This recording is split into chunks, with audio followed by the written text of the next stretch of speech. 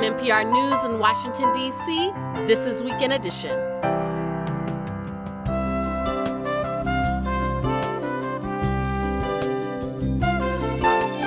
I'm Aisha Roscoe. Good morning. Last week's Supreme Court decisions will affect millions of Americans, and they could also sway voters in the 2024 elections. And Hollywood writers are already on strike. Now with AI on the rise, actors are planning their next move. Plus, we talked to the Idris Elba about his new show, Hijack, and taking his fans along for the ride. I have a very loyal audience because people that love Stringer Bell will be like, I'm waiting for my new Stringer Bell, but they stay with me. And I take them through all kind of journeys. They're like, I didn't like him in that, but I love him in this. It's Sunday, July 2nd. News is next. Live from NPR News in Washington, I'm Nora Rahm. 2 people are dead and 28 wounded, 3 in critical condition after a shooting early this morning in Baltimore.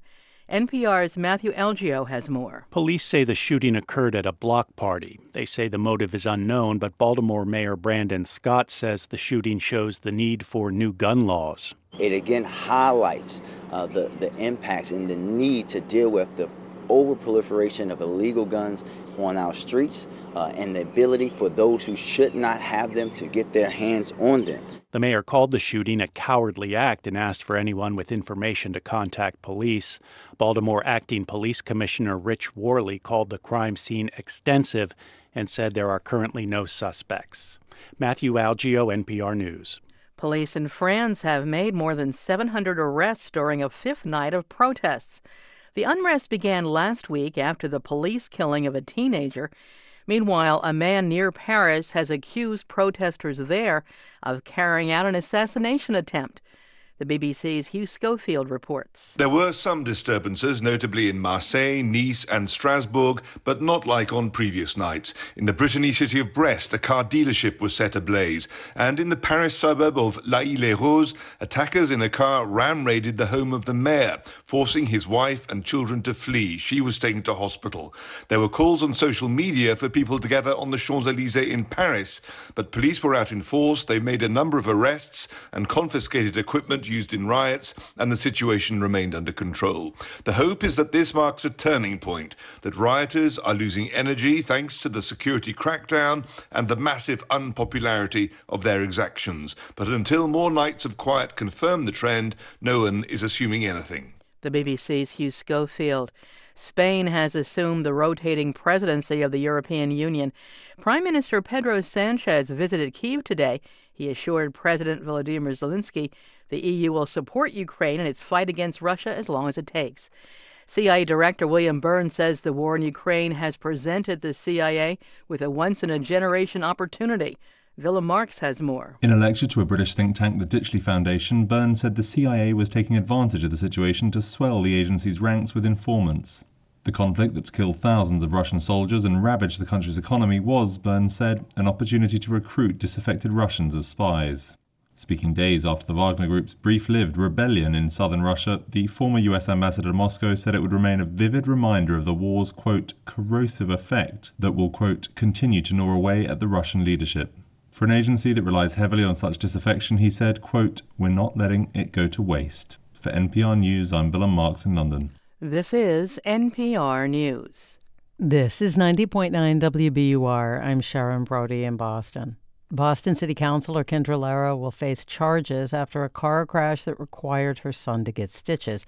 The Boston Globe reports that a police report indicates that Lara was driving with a revoked license and was driving an unregistered and uninsured car with an expired inspection sticker. The Globe also says the Department of Children and Families was notified about the crash because a police officer noted that the child was not in a booster seat as required. Lara's office says she was trying to avoid a crash in Jamaica Plain Friday when she veered off the road and crashed into a house. Grillo's Pickles is suing a competitor. The Needham-based company is accusing a New Jersey-based company of a theft of Grillo's proprietary recipe. The Boston Business Journal reports that Grillo's Pickles is suing Patriot Pickle for a second time. Grillo's claims that the pickles that Patriot's making under Whole Foods 365 label are a ripoff of Grillo's own recipe.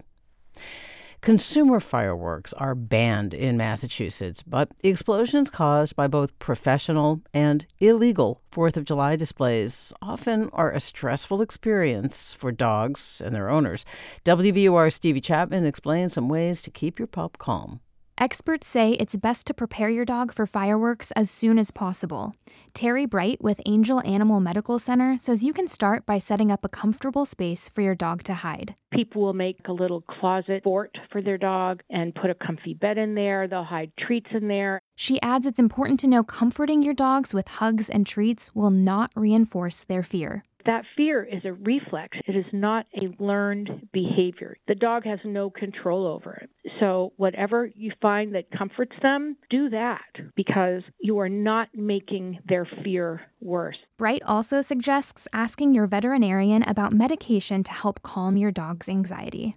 For 90.9 WBUR, I'm Stevie Chapman. It's 68 degrees in Boston. Showers around today, a chance of thunderstorms, and highs in the mid-70s. We're funded by you, our listeners, and by the Walton Family Foundation, working to solve social and environmental problems to improve lives today and benefit future generations. More information at waltonfamilyfoundation.org.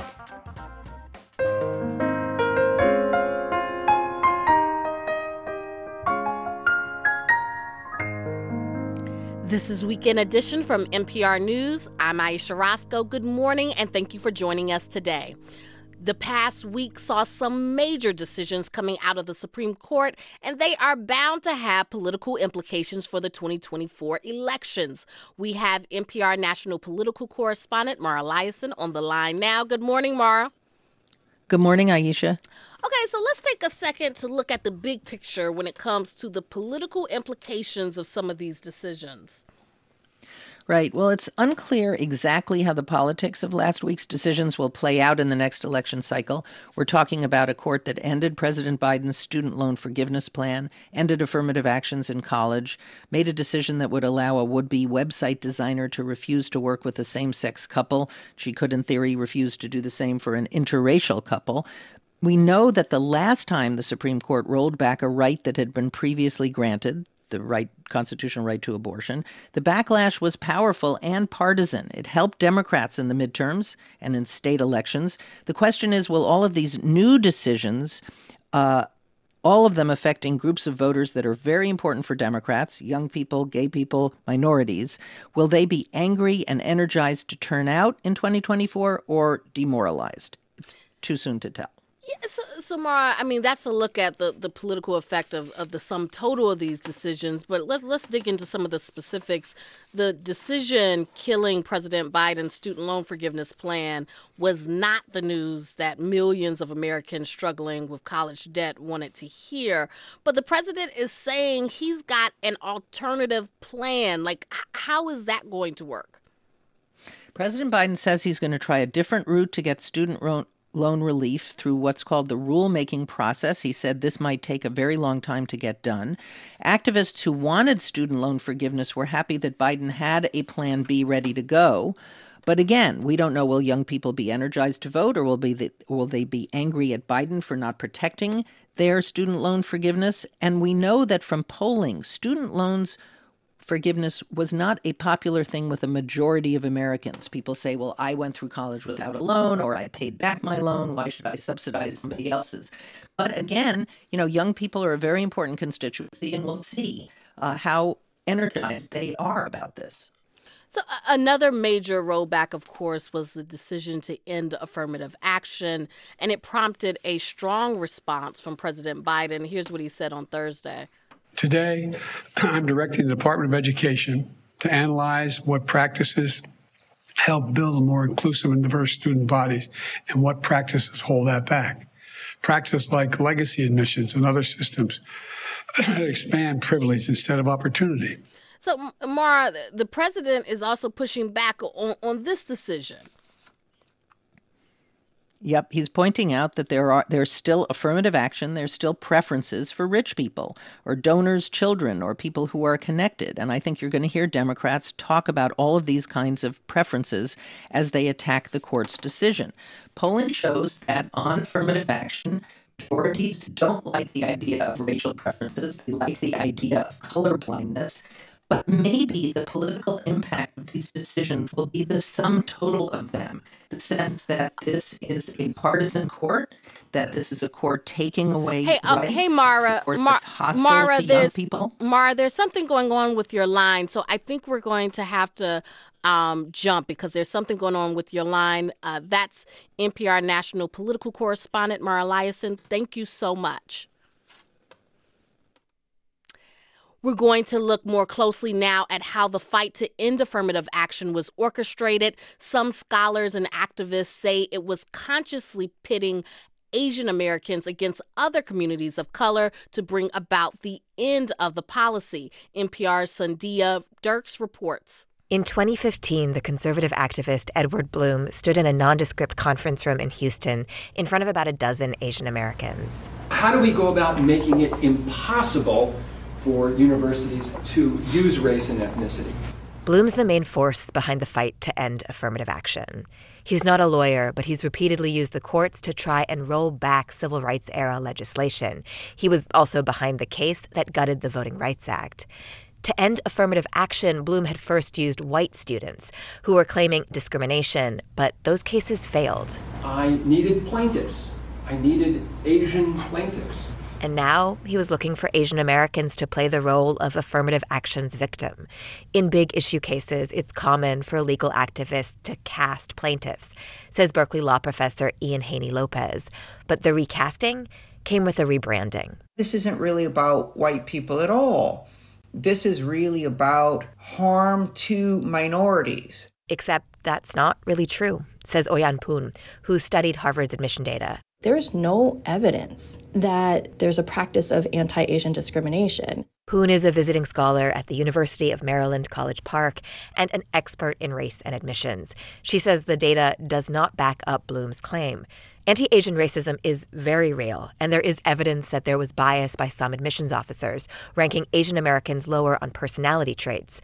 But Poon says what happened here is something different. Predominantly white conservative political forces are leveraging this experience of being racially marginalized among Asian Americans to say, yeah, and by the way, there's this policy that you're not benefiting from. I feel like Asian Americans have been used. That's Jeff Chang, a senior advisor at the social justice nonprofit Race Forward. There is an entire history of Asian Americans working very hard to get affirmative action programs established. Chang is part of that history. In the 1980s at Berkeley, he and other students got the University of California to admit they were suppressing Asian American admissions in favor of white students. The name of the group he co-founded? The Student Coalition for Fair Admissions. The name of the group Edward Blum founded 2 decades later, Students for Fair Admissions. Chang doesn't think the similar name is a coincidence. I know that they had to have been reading the stuff that we were writing. The lawsuits Blum filed on behalf of Students for Fair Admissions didn't name any Asian American students, but 1 or 2 have spoken publicly, including with Fox's Laura Ingraham. We found one student from that group willing to tell us why he believes he's the victim of racial discrimination. And it turns out he's a minority, too. 18-year-old Georgia Tech student John Wong was rejected from his top 6 schools despite stellar grades and test scores. So he turned to Students for Fair Admissions, who ran his numbers through their model. Edward Blum told me my results, and so they said I had a 20% chance of gaining admission to Harvard as an Asian American, and then a 95% chance as an African American. This is key to the attack on affirmative action. Asian American rejection is directly tied to Black and Latino acceptance, says Sally Chen with Chinese for Affirmative Action. Pitting Asian American communities against, in particular, Black and Latinx communities is about undermining the accomplishments of a lot of Black and Latinx students. And she says it taps right into the model minority myth.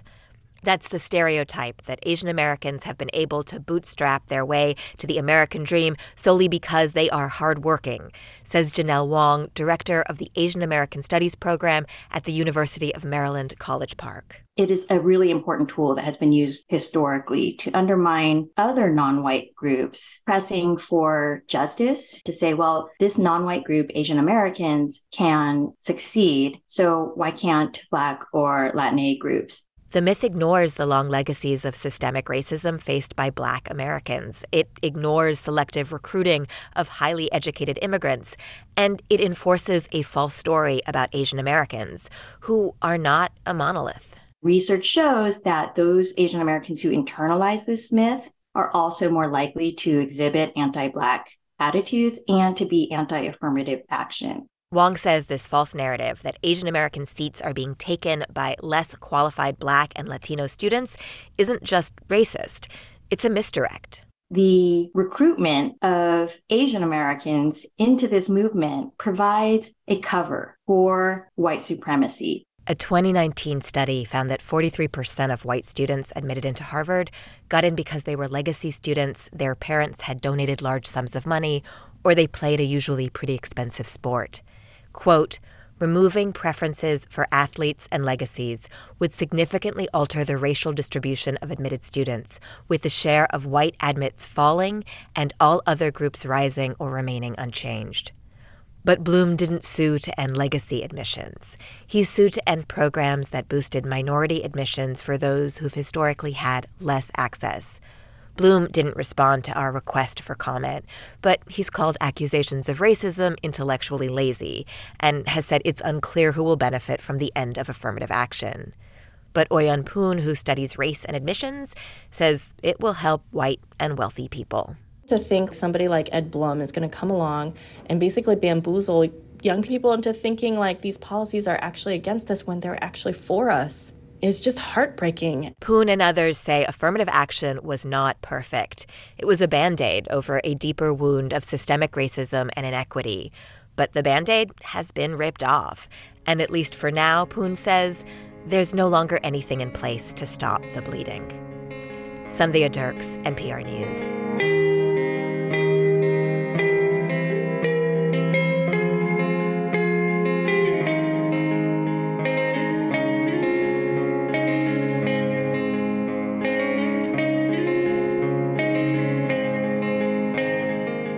Weekend Edition is a production of NPR News, which is solely responsible for its content.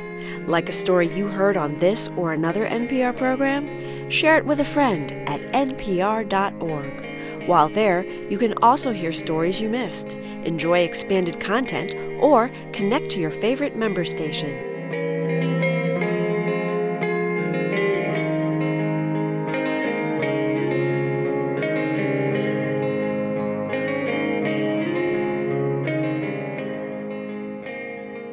You're listening to NPR News.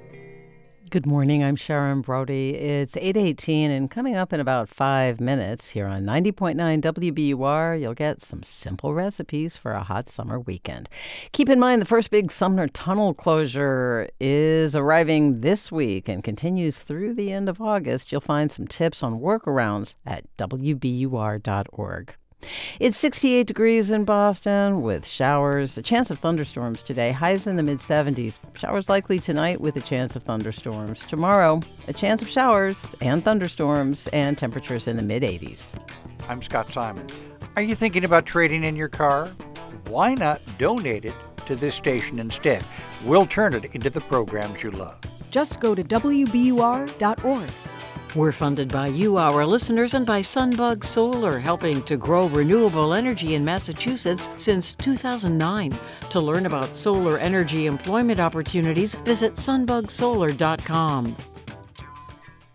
I'm Nora Rahm with these headlines.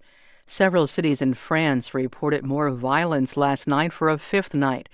Demonstrations began Tuesday after the fatal police shooting of a 17-year-old of North African descent during a traffic stop. CIA Director William Burns says Russians are becoming disillusioned with the war in Ukraine, and this has created a once-in-a-generation opportunity for his agency to recruit Russian spies. He spoke to a foundation in England yesterday. And a union representing some 15,000 hotel workers in Southern California says it's prepared to go on strike this weekend. A walkout could affect 65 major hotels in Los Angeles and Orange counties. I'm Nora Rahm, NPR News in Washington.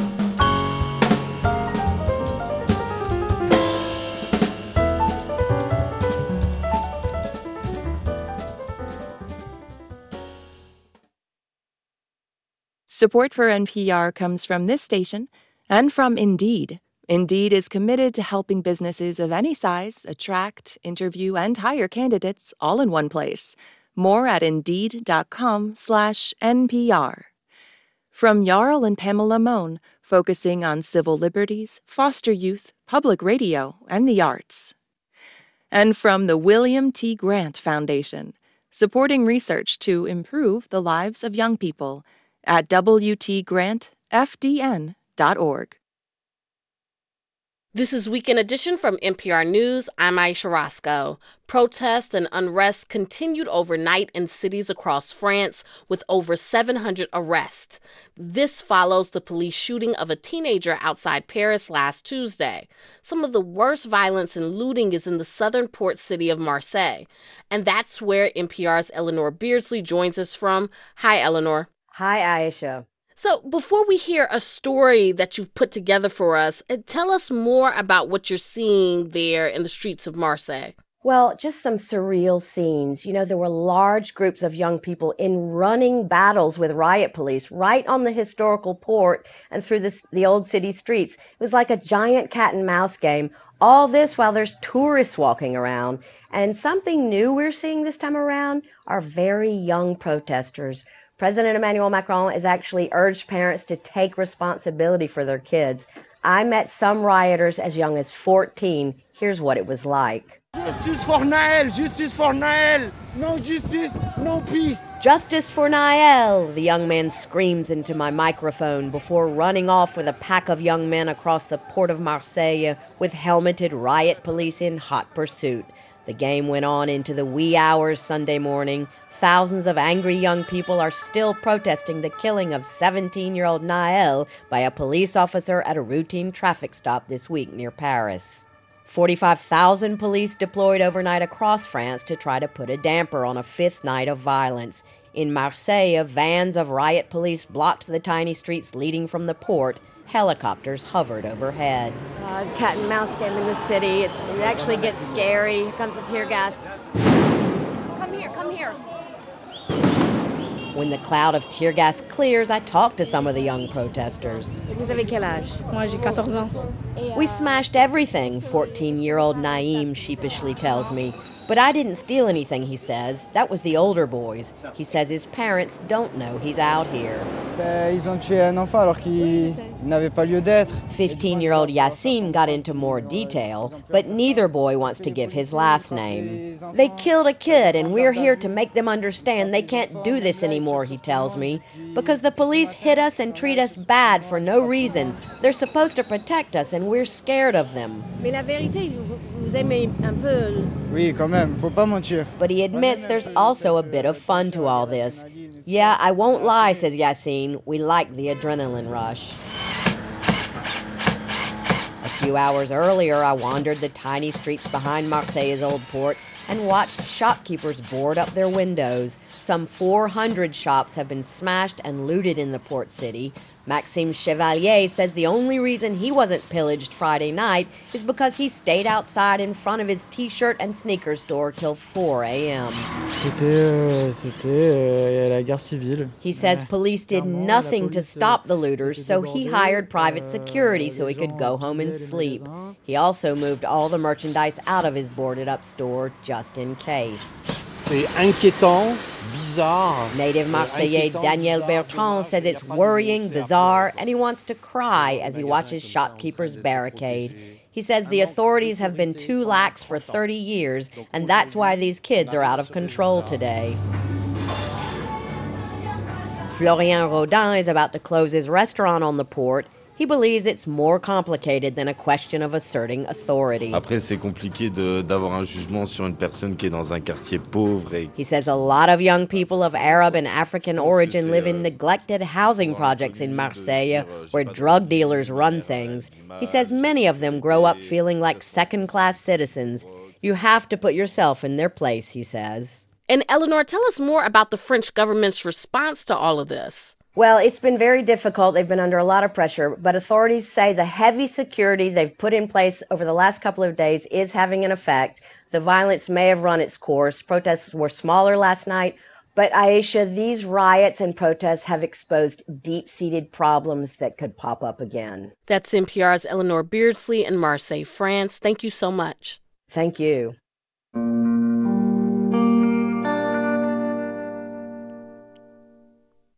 Hollywood actors and major studios and streamers have extended their deadline over a new contract.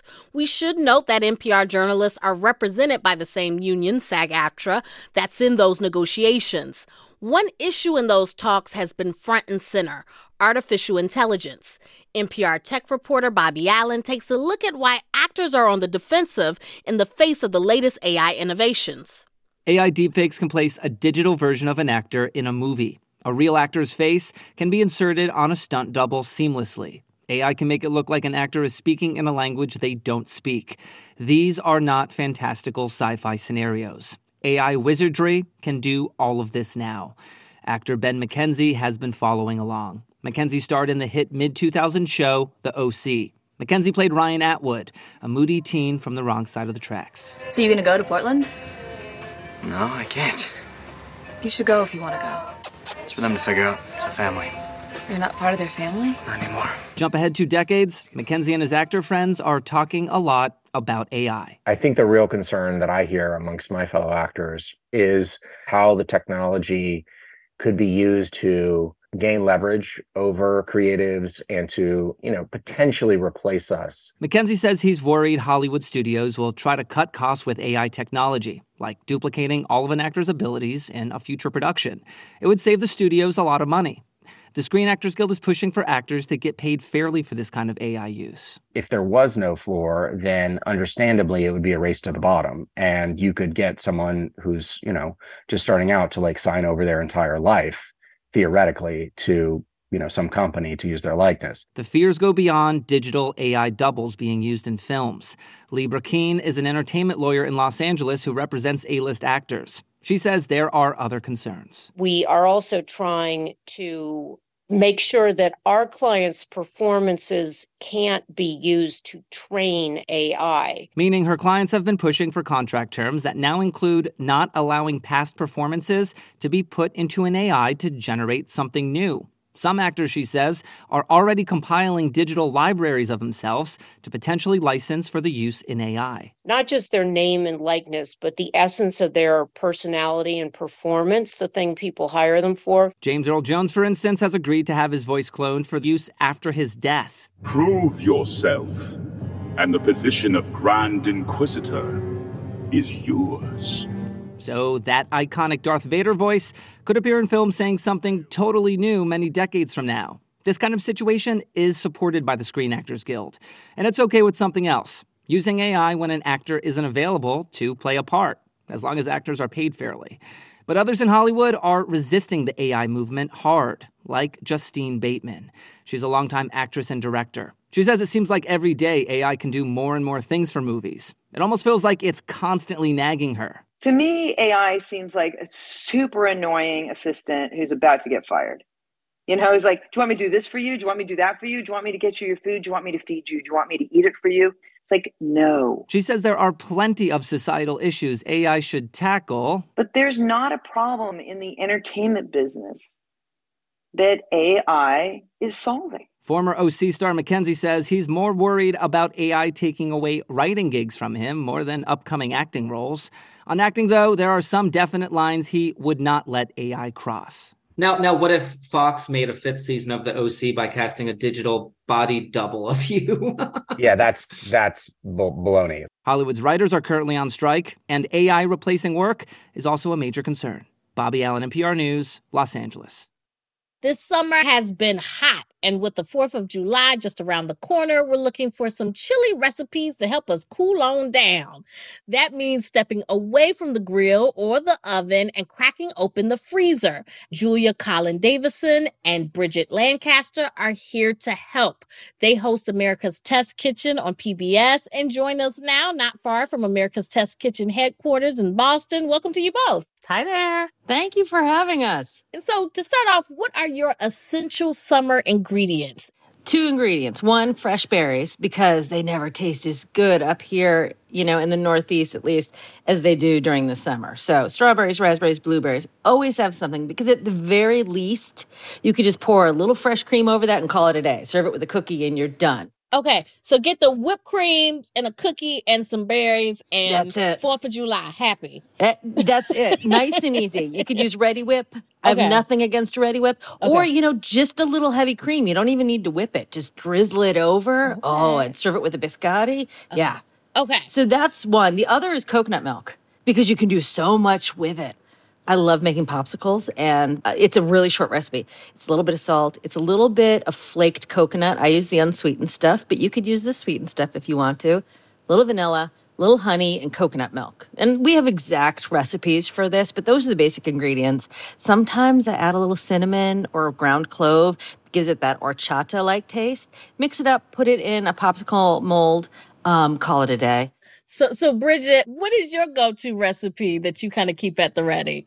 When summer comes, I've got 2 kids. When they've got all their friends over, or even when I've got friends over, you can set up kind of like a last minute ice cream party, and you can have out, your toasted coconut and your chocolate chips and your chocolate syrup and things like that. But I think the other thing, my other 2 big summer ingredients, one is booze, because need a lot of that. Booze makes ice cream better. Ingredient. In terms of adult desserts, that is for sure. And then the other thing I like to have is I actually love to have pound cake, because I think pound cake, a little whipped cream, and some fresh berries, like what Julia is saying. And I don't even mind it if people break out the Sara Lee. Okay. It's better if you make it yourself, but, do what you got to do, especially on a hot day. We mentioned drinks. Do you have any recommendations for drinks to kind of spice things up, or cool things down for your summer event? Well, I got to tell you, a nice big pitcher of sangria is always a good idea. And you can switch out the wine, as long as it's a wine that's really nice chilled. So a light red or a white, or a really beautiful rosé with berries in it is just spectacular. And I think that's one of the easiest ways to be a winner, especially because it gets better if it sits for a day in the fridge. It's just fantastic. And Julia, do you avoid super spicy on a hot summer day, or do you lean into it? Oh, I lean into it. I mean, if it helps you cool down because you're a little hot around the collar or sweating, that's all good. That is true. And if it's spicy enough and you sweat enough, you don't have to go to the gym. No.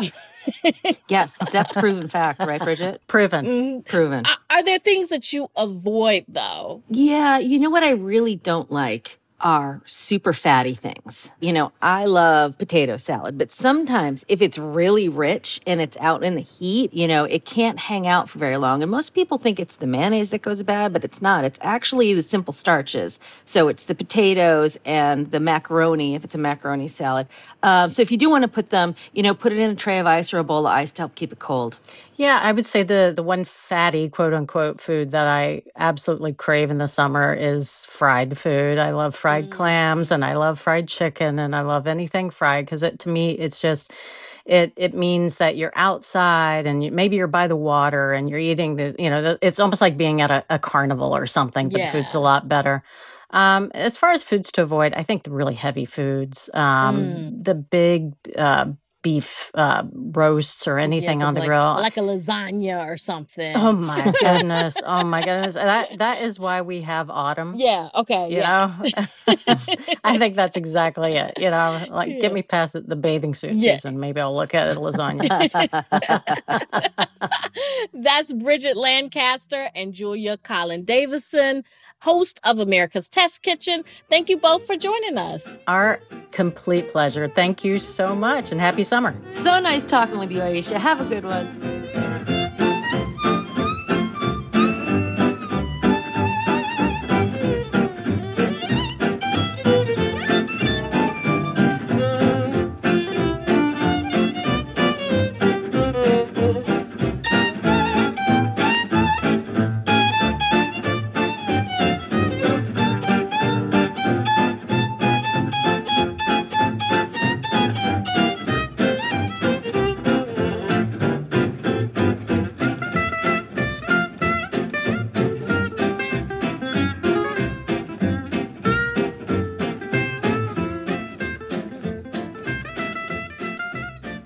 You're listening to Weekend Edition from NPR News.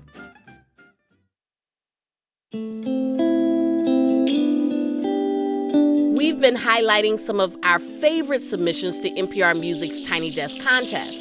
This week, we hear from Giovanni Kiyinji and his song Bakunja, a place he's never been.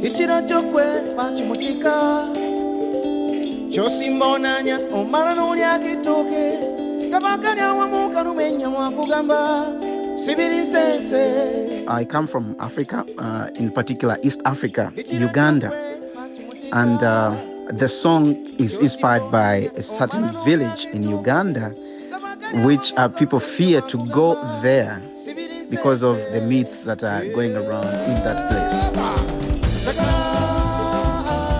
When we were growing up, what we heard about Bakunja, oh, these guys are cannibals, or these guys are doing all the atrocities that are happening in, since it is far away from most of the towns, we tend to believe that. So he made a joyful song that challenged those myths. My inspiration came from that, like my imaginations of going there, and what if the myths that people are talking about are not right or are not true.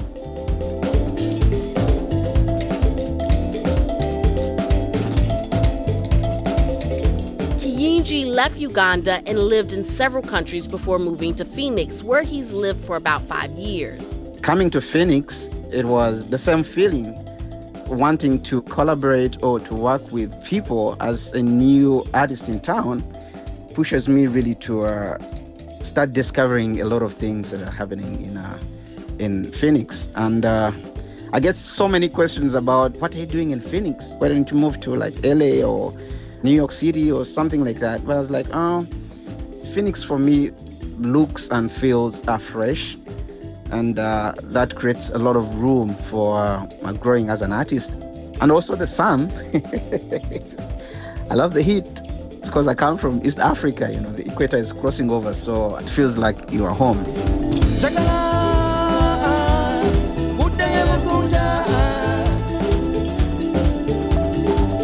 The song, which is nearly 11 minutes long, features a traditional instrument.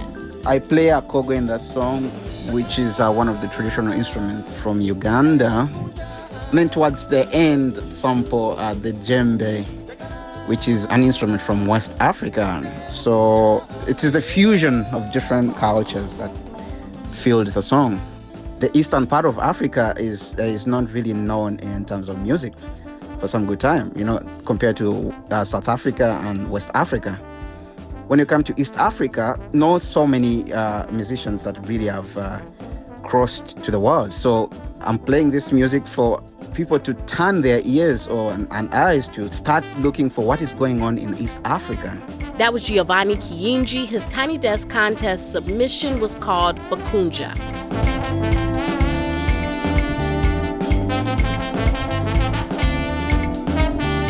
Support for NPR and the Tiny Desk contest comes from Capital One, offering their premium travel card, Venture X. Capital One is proud to support NPR Music and the Tiny Desk contest. Capital One, what's in your wallet? And from Guayaki, maker of yerba mate, who believe community comes to life and connections are made through music. Guayaki, come to life.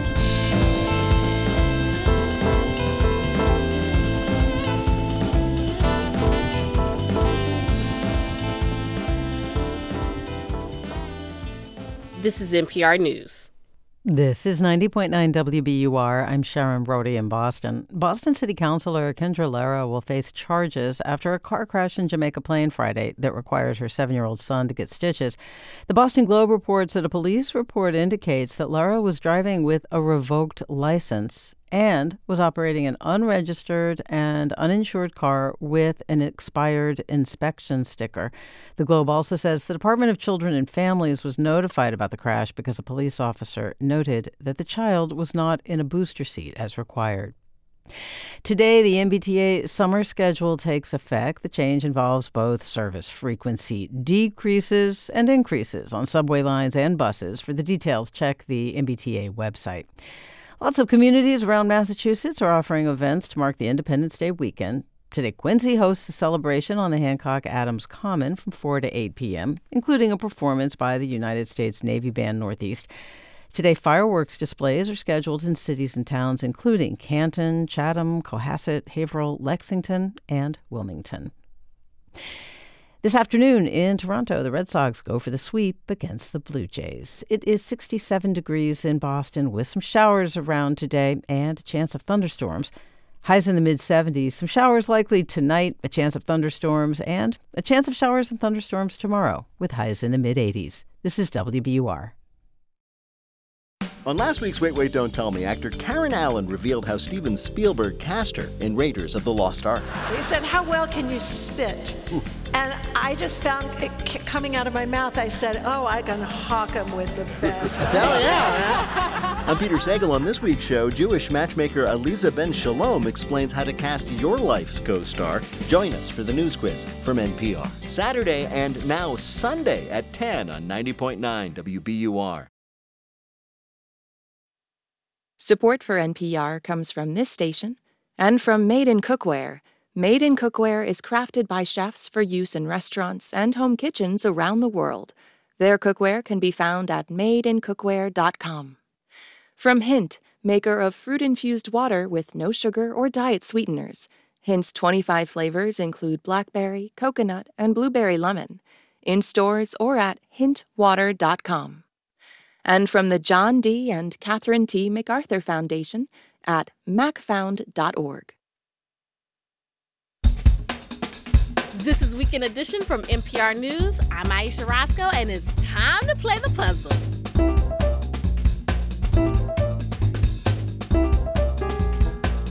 Joining us today, as always, is Will Shortz. He's puzzle editor of the New York Times and puzzle master of Weekend Edition.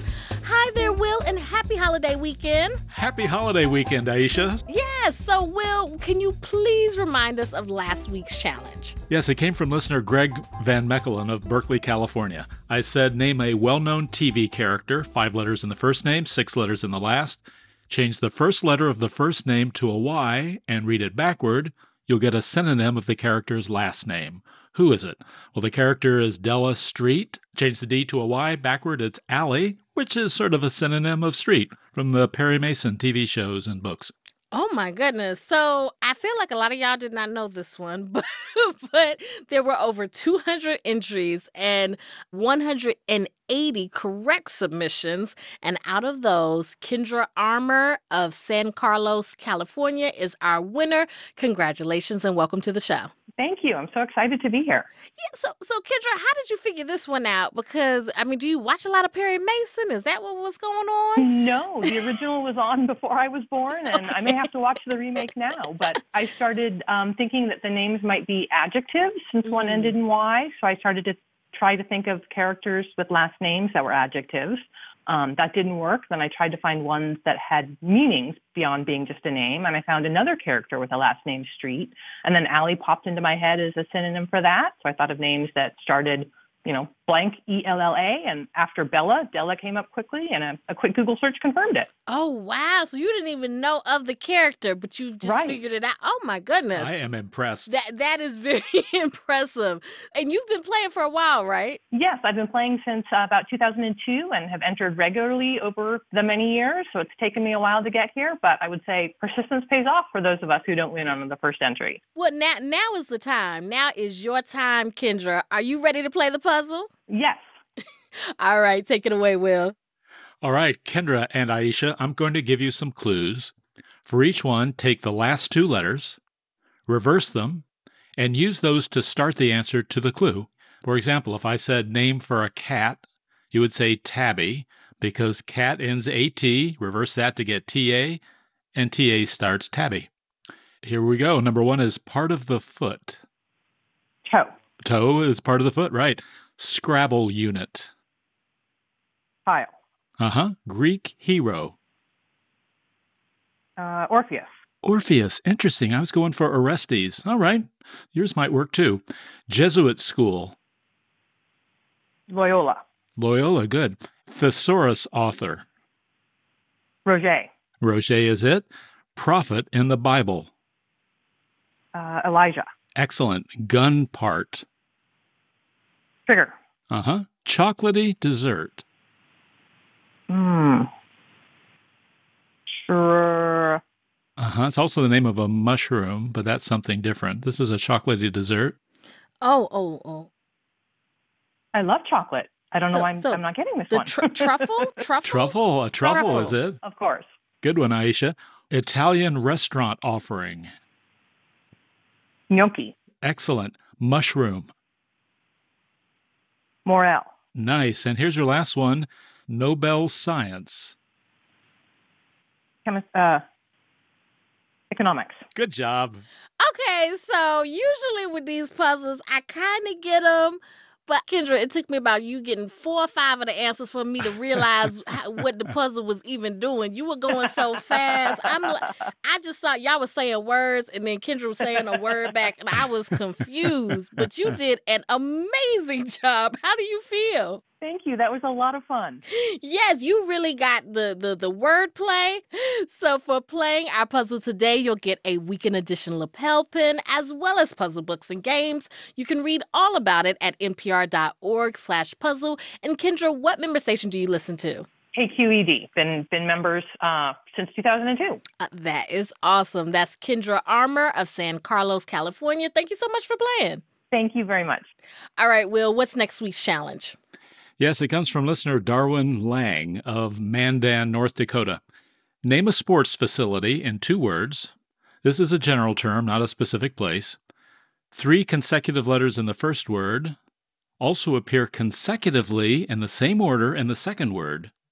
And if you reverse these 3 letters, you'll name something seen in this sports facility. What is it? So again, sports facility, 2 words. 3 consecutive letters in the first word appear consecutively in the same order in the second word. And if you reverse these 3 letters, you'll name something seen in this sports facility. What is it? When you have the answer, go to our website, npr.org/puzzle, and click on the Submit Your Answer link. Remember, just 1 entry, please. Our deadline for entries is Thursday, July 7th at 3 p.m. Eastern. Don't forget to include a phone number where we can reach you. If you're the winner, we'll give you a call. And if you pick up the phone, you'll get to play on the air with the puzzle editor of the New York Times and puzzle master of Weekend Edition, Will Shortz. Thank you, Will.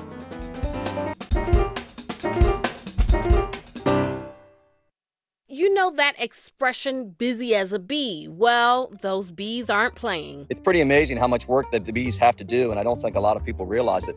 An acre of blueberries has 2 million flowers, and each flower has to be visited 6 to 8 times by a honeybee in order to be fully pollinated. Beekeepers across the U.S. lost about half of their colonies last year, one of the highest death rates on record.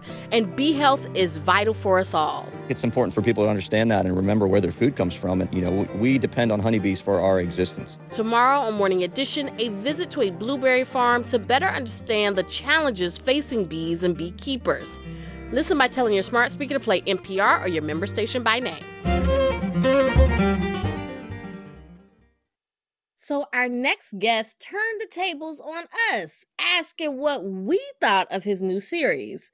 We said, we're kind of hooked. That's what I'm here for, to hook you into a story. Job done. I can go home now. Thank you. Yeah, that's the Idris Elba.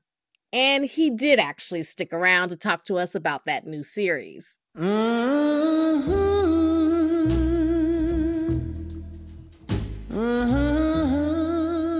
Elba stars as Sam Nelson, who makes a very comfortable living as a corporate negotiator and deal maker. From the opening scene, though, with this old Sam Cooke tune playing as he boards a plane from Dubai to London, you sense that life is about to get really uncomfortable for Idris Elba's character. After all, the show, which just started on Apple TV, is called Hijack. There are like some 200 people on this flight, and most of them will do exactly as you say. That's right. But let's face it, there are some who will kick off and cause you problems. Sit down. No. Let me just tell you where I'm at, okay? I don't care about any of those people. I just want to get home to my family. So here's what I'm going to do. I'm going to help you. Now, you're not going to get no spoilers out of me, but we did press Idris Elba on what drew him to this character, especially since he's known for such iconic roles. Stringer Bell on The Wire, Luther, even his portrayal of Nelson Mandela. I was drawn to Sam because he's just an ordinary man. He's not like a detective. He's not like a drug dealer. He's not a president of a country. This is a guy that's trying to get home to his family, and someone hijacks a plane. And he has to make a decision whether the fate of his life and his journey is in the hands of these people. And he decides against that. You know, before we even get a word of dialogue from Sam, like the audience kind of meets him through a close-up on his eyes. They look weary. And then there's this Sam Cooke song, Trouble Blues, playing. Like, what did you think of that song selection? And there was a lot of good music throughout this whole thing, I must say. The music is good in this. Yeah. You know, there's lots of close-ups of me because it's told from my perspective. When you watch Sam Nelson, you see him make a decision, you see him thinking about something, you're like, what is he going to do? What is he going to do? Yeah. So that song choice was designed to really pull at the audience quickly and, you know, decide whether they want to follow this guy's story or not. And you did play a little bit of Teddy Pendergrass, Wake Up Everybody. That's one of my favorites. You can't see, but behind me there's a big poster of Teddy Pendergrass. Wow. You know, I always, long time ago, I actually wanted to play the Teddy Pendergrass story. You should. I can't sing. But you should. Okay, I digress. I mean, you talk about how you're in this hijack scenario, like for a multi-episode drama. I mean, it's like the ultimate locked room. And then when you talk about the close-ups, a lot of times the characters can't talk. They just have to look at each other. Yeah. They have to like signal with each other. Like, how difficult was that to do? You know, it was not as difficult as you might think, you know, because human beings, before we could speak, we found ways to signal to each other. And especially in times of danger. That's where smiling came from. Once the signal passed, we would smile naturally, be like, okay, it's all good, because we couldn't say it. So we were quite observant about that, because on a plane, we often don't usually speak to strangers, okay? So if you and a stranger are trying to communicate with each other, you have to rely on reading my face and me read yours. And that's a real human instinct. And so we wanted to pull into that a little bit with this storytelling. You know, not that long ago, Hollywood movies, there would be a bunch of cliches, but it seems like this show was very intent on making sure that you didn't get into those cliches about terrorists, right? Like, how intentional was that? That was very intentional. I mean, it was one of the first things we spoke about in the early stages of development, which is, how do we make this different? And that was, you know, a process of eliminating those tropes. The name of the airline is called Kingdom, and it really is a symbol for the United Kingdom. The United Kingdom is a real melting pot of cultures. And of course, you walk around London, everyone's a Londoner and everyone looks different. And that's what it's like on a plane. However, on a plane, you make assumptions about who people are based on what they look like. And that's why it was really fun to just throw this at the wall a little bit. There's a lot of action in it, and you do get to scrapping a little bit. But I feel like action heroes, they'll take on terrorists, they'll battle the apocalypse, but emotionally, they're so broken. Like, they can never keep their marriages together. They'll fight hijackers before they'll go to therapy. Like, I feel like Sam is a prime example of this. He's toxic. He's toxic masculinity. He's paid to use that toxicity to get people to buy and sell companies at a higher premium. That's what he's there for. He's there to tell you and make your ego inflate so that you can be like, I need to close this deal. And it isn't until the end of the film that he realizes that is not going to wash in this area. He is a human being first. And that's what that journey is for Sam. You know what I'm saying? He's on that plane because he has to go home to his wife. His wife is practically, I don't want to spoil it, but his wife is practically on to the next. And he wants to try and fix that. But it's too late. That's kind of hard to accept, though, right? I mean, love and all of that. This is what happens when you procrastinate. See, procrastination is the thief of time, okay? There you go. So, I mean, look, you've been at this acting thing, at least professionally, for almost 30 years. Has what you're looking for in a role changed now over the years that you are an established superstar and all of that?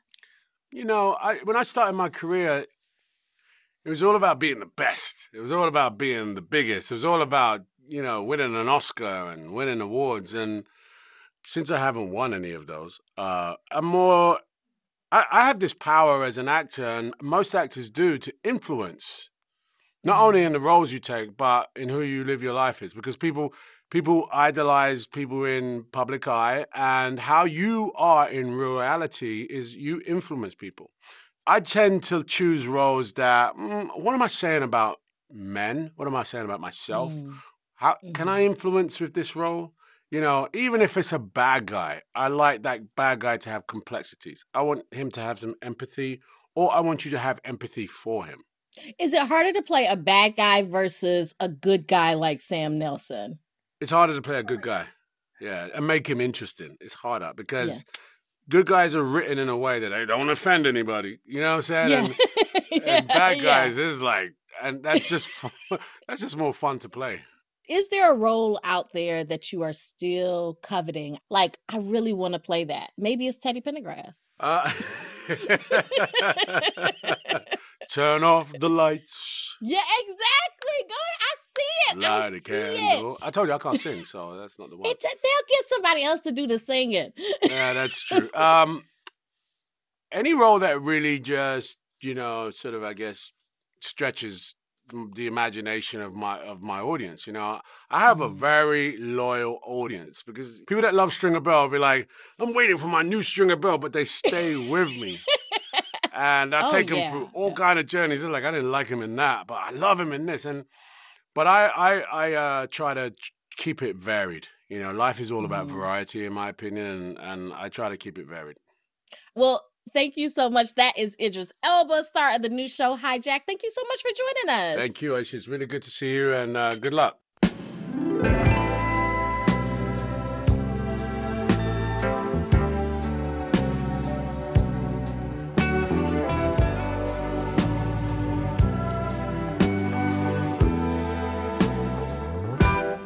Turn off the lights and light a candle. This is Weekend Edition from NPR News. That's Teddy Pendergrass, and I'm Aisha Roscoe. And let's get cozy. I want to give you a special treat. Support for NPR comes from this station and from Staples, with supplies to get business done no matter where it gets done, from ink and toner cartridges to technology like laptops and networking accessories.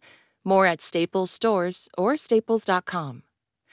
And from the Wallace Foundation, working to develop and share practices that can improve learning and enrichment for young people and the vitality of the arts for everyone.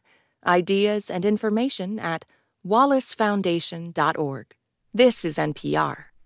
Good morning. I'm Sharon Brody. Start your day tomorrow with Rupa Shenoy and 90.9 WBUR. You'll hear about a shortage of medical specialists causing long delays in the ER. You'll also get the story on new life for an old Orson Welles film.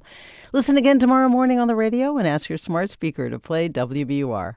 We're funded by you, our listeners, and by the Huntington, presenting the Lehman Trilogy, winner of the 2022 Tony Award for Best Play. Now through July 23rd at the Huntington Theater, huntingtontheater.org. And Mayor's Office of Arts and Culture with BBG Fest, featuring female and gender-expansive artists. Free July 8th on City Hall Plaza, bbgboston.org. Former Obama speechwriter Sarah Hurwitz grew up in what she calls a culturally Jewish home. But it wasn't until her 30s that she found deeper meaning in her childhood faith. This was the first time I was exposed to the other 99.9999999% of Judaism, and I thought, where has this been all my life? I'm Scott Tetro, finding spirituality where least expected. That's on the next All Things Considered from NPR News. Today at 5 on 90.9 WBUR, Boston's NPR news station. I'm healthcare reporter Martha Biebinger, and this is 90.9 WBUR FM Boston, 92.7 WBUA Tisbury, and 89.1 WBUH Brewster. Listen anytime with our app or at WBUR.org. WBUR, Boston's NPR news station.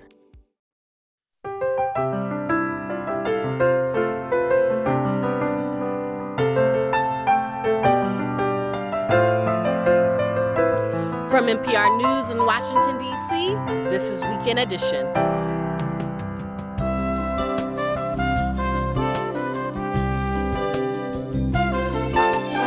I'm Aisha Roscoe. Good morning. The Supreme Court struck down affirmative action in college admissions. What does that mean for the use of race in things like scholarships or programs designed for students of color? And election workers under attack. We take a deep dive into the threats they face for doing their job after the lies spread about the 2020 election. I actually bring a weapon with me every day to work. Plus, I'd like to buy a vowel. Wheel of Fortune is getting a new host. We talk about the long-running game show's legacy. It's Sunday, July 2nd. News is next. Live from NPR News in Washington, I'm Nora Rahm. There were more riots across France last night over the death of a 17-year-old who was fatally shot by a police officer last week. But France's Interior Ministry says the fifth night of unrest was less intense, a sign that they may be subsiding. Rebecca Rosman reports from Paris. Just over 700 people were arrested during last night's demonstrations, down from 1,300 the night before. France's Interior Minister Gérald Darmanin credits the decrease in numbers to the work of security forces. More than 45,000 police have been deployed across the country. The increase in police security has been welcomed by some, especially business owners whose stores have been looted. But the riots have also presented a crisis for French President Emmanuel Macron, who canceled a scheduled state visit to Germany. Many say the boy's death is a symptom of a much larger problem in France, tied to police brutality and systemic racism, especially in the working-class suburbs. For NPR News, I'm Rebecca Rossman in Paris. An environmental campaign group has accused the British energy company Shell of trading Russian gas more than a year after a pledge to pull out of the country. Shell says the shipments don't violate laws or sanctions. The BBC's Ben King has more. Global Witness's analysis found that last year, Shell handled nearly an eighth of Russia's liquefied natural gas exports by sea and is still buying vast tankers of gas from the Yamal Peninsula in Russia's far north. An advisor to Ukraine's president, Oleg Yushchenko, said that the trades helped to fund Russia's aggression and called on the company to use the profits to fund reconstruction in Ukraine. Shell said that the gas shipments were part of long-term contractual commitments, which it could not break. The BBC's Ben King. Lawmakers in Alabama are planning to hold a special session this month to draw a new map of congressional voting districts. The Supreme Court had struck down the state's current map for likely violating the Voting Rights Act. NPR's Hansi Luong reports. The special session of Alabama's legislature is set to last for 5 days beginning on July 17th. That's more than a month after the U.S. Supreme Court ruled that the congressional map that Alabama used for last year's midterm elections likely diluted the power of black voters in the state, and that violates Section 2 of the Voting Rights Act. A lower federal court is now watching to see if Alabama's Republican-controlled legislature will come up with a new redistricting plan that will have to include more than one majority black district.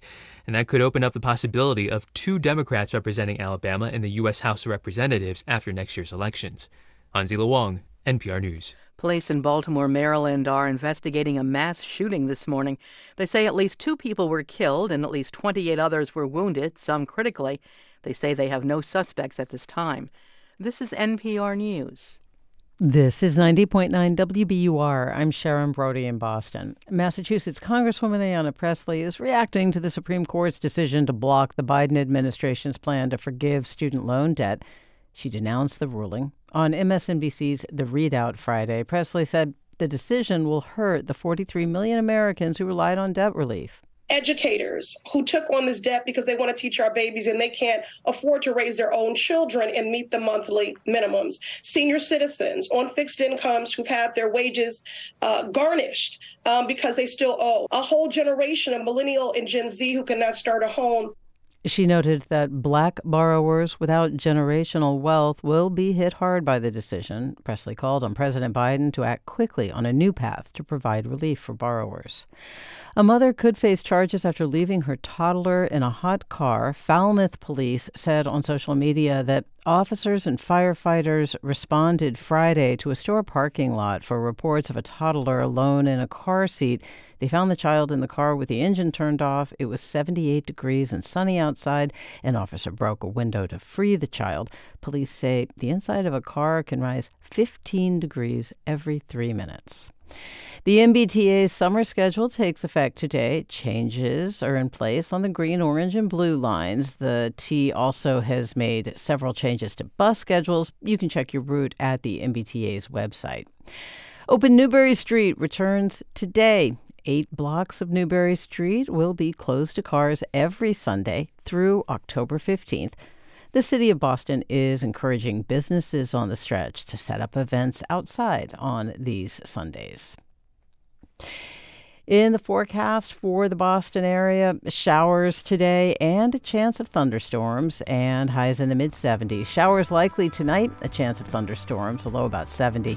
A chance of some showers and thunderstorms tomorrow with highs in the mid-80s, and looking ahead to the 4th of July for the holiday, looks like a chance of showers and thunderstorms during the day and highs in the low 80s. This is WBUR. We're funded by you, our listeners, and the Pew Charitable Trusts, celebrating its 75th anniversary using data to make a difference and addressing the challenges of a changing world.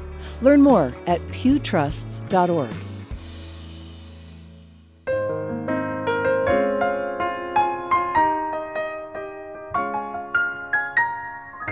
This is Weekend Edition from NPR News. I'm Aisha Roscoe. Former President Donald Trump keeps repeating the big lie, that he won the 2020 election. And that has local election officials around the country fearing for their safety in advance of the 2024 presidential elections. In fact, many of them told NPR's Chris Arnold that they are already facing threats. This past midterm election, things were getting pretty intense at the local elections office in Coos County, Oregon. We would have people in this hallway trying to take pictures of everything we're doing with their phones. Dee Dee Murphy, the county clerk at the time, says local people, apparently juiced up on misinformation, were camped out inside the building day after day. And some of them were very mean. Even though a couple of years before, Trump won in this county with 59% of the vote, Murphy and the other election workers say people would still yell in their faces about voter fraud. Over about a month, a security guard stopped people from bringing in a total of 20 guns and 60 knives or other weapons inside. And beyond that, some of the altercations were really frightening. 911, what's your emergency? Hi, yes, I work with the Coos County Clerk's office. I have had somebody following me since I left. During the general election last year, a county worker called 911 4 times in a single day as he was driving around collecting ballots from drop boxes. He says a woman in a big Jeep Gladiator truck was following him, videotaping him at each drop box. He says she was armed with a handgun on her belt. I see the Jeep Gladiator turn around the corner and drive very quickly down the road, and then slam on the brakes and skid to a stop just past me. And then she leaned out of the car and looked at me and yelled, "You traitor." After that, he says the woman tailgated him right on his bumper, driving erratically, sometimes swerving around next to him. I was terrified. The swerving around my car, I was worried that I might not make it off that road. More than 2 years after January 6th, Donald Trump's lie that he won the election is alive and well in a large chunk of the Republican Party. Conspiracy theorists tour the country speaking at events claiming that elections are rigged, and the misinformation about voter fraud is endangering the people whose job it is to conduct elections. NPR obtained contact information for thousands of local election workers and attempted to reach them. Workers and officials across 22 different states told NPR that they've received threats or felt unsafe doing their jobs. I actually bring a weapon with me every day to work. That's Nancy Boren, the director of elections in Columbus, Georgia. We spoke to other election workers in Georgia and Virginia who didn't want to use their names. We have a lot of just general use. You're trying to rig the election. You'll all be ashamed of yourself. They said that they were coming for my family and somebody would have to pay for this. In this past midterm election, an official in Arizona tells NPR someone threatened to murder him and his children. The FBI arrested the person. Here's another official in a southern state who didn't want to use her name for fear of being further targeted. The threat was specifically that the following week that I would not be alive. My home address was made public online, and then my dog was poisoned. The dog barely survived. Of course, there is absolutely no evidence of widespread voter fraud. Lawsuits alleging fraud have been thrown out of court by judges all over the country. These election officials are just trying to do their jobs. They're Republicans, Democrats, independents, they're all dealing with this. And it's everyone from top state officials to lower-level county workers who handle ballots, or even senior citizen volunteers. David Becker heads up the nonprofit Center for Election Innovation and Research. Election officials have been under siege. They've been threatened, abused, and harassed for nearly 3 years now, and it's getting worse. A recent survey from the nonprofit Brennan Center found that nearly 1 in 3 election workers say that they've had to deal with harassment, abuse, or threats, and almost half worry about the safety of their colleagues in future elections. I am very nervous about next year, about the presidential year. I'm nervous about what that's going to look like, too. Back in Coos County, Oregon, the worker who says he was chased in his car and his wife both work in the local elections office. So they've both been dealing with all this, also while having their first baby. She was 9 months pregnant this past election. During that time, I was scared. And I didn't get to feel safe at home either. She also doesn't want to use her name. She says the couple was followed home from work. They say election denier people knocked on the neighbors' doors asking questions about them. Like other election workers that NPR talked to, the couple's now set up a motion-sensitive floodlight and a security camera. Our garbage cans were gone through. There was garbage taken out and mail strewn across their yard. Oh, you mean like in a cop show or something where they go through the garbage? Yeah, just like that. Again, it was this mix of ridiculousness along with things that were more serious. Violent sounding social media posts were scary. And the couple doesn't think the community here realizes what they've been going through at the elections office. It felt like we were under attack. Constant phone calls and people coming in and yelling at us. And we were reaching out to the sheriff's office. So they were walking us to and from the building. And anytime we stepped out of the door, people were filming us. And at one point, as the sheriff was leading us outside, people were recording and laughing. Like, that's so funny that we're so scared that we had to have the sheriff walk us out. And that was just really crazy. Absolutely inexcusable that would happen. John Sweet is a Coos County commissioner. He's 83 years old, and he's a Republican who does not believe in the voter fraud conspiracy theories. He says it was hard to watch and hear about local people doing all this to county election workers. You know, it's a form of mob activity, in a way. You know, the mob takes on a personality of its own that's probably different than the prevalent personality of individual members of the mob. I don't think it was unique to our county. It was a national thing. Everybody remembers the spectacle of the mob at the Capitol on January 6th, but of course, those people came from somewhere and they went back home, where some of them, outside of the national spotlight, are carrying on the fight. And that's what's been happening here in Coos County. Rod Taylor runs a local surveying supply business.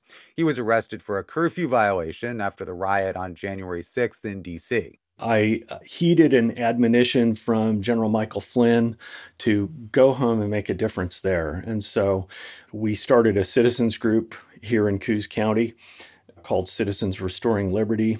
and we continue to meet weekly. The group is worried about supposed voter fraud and also government regulation of guns, masks, and public schools. Its members have run as candidates for local government and school boards.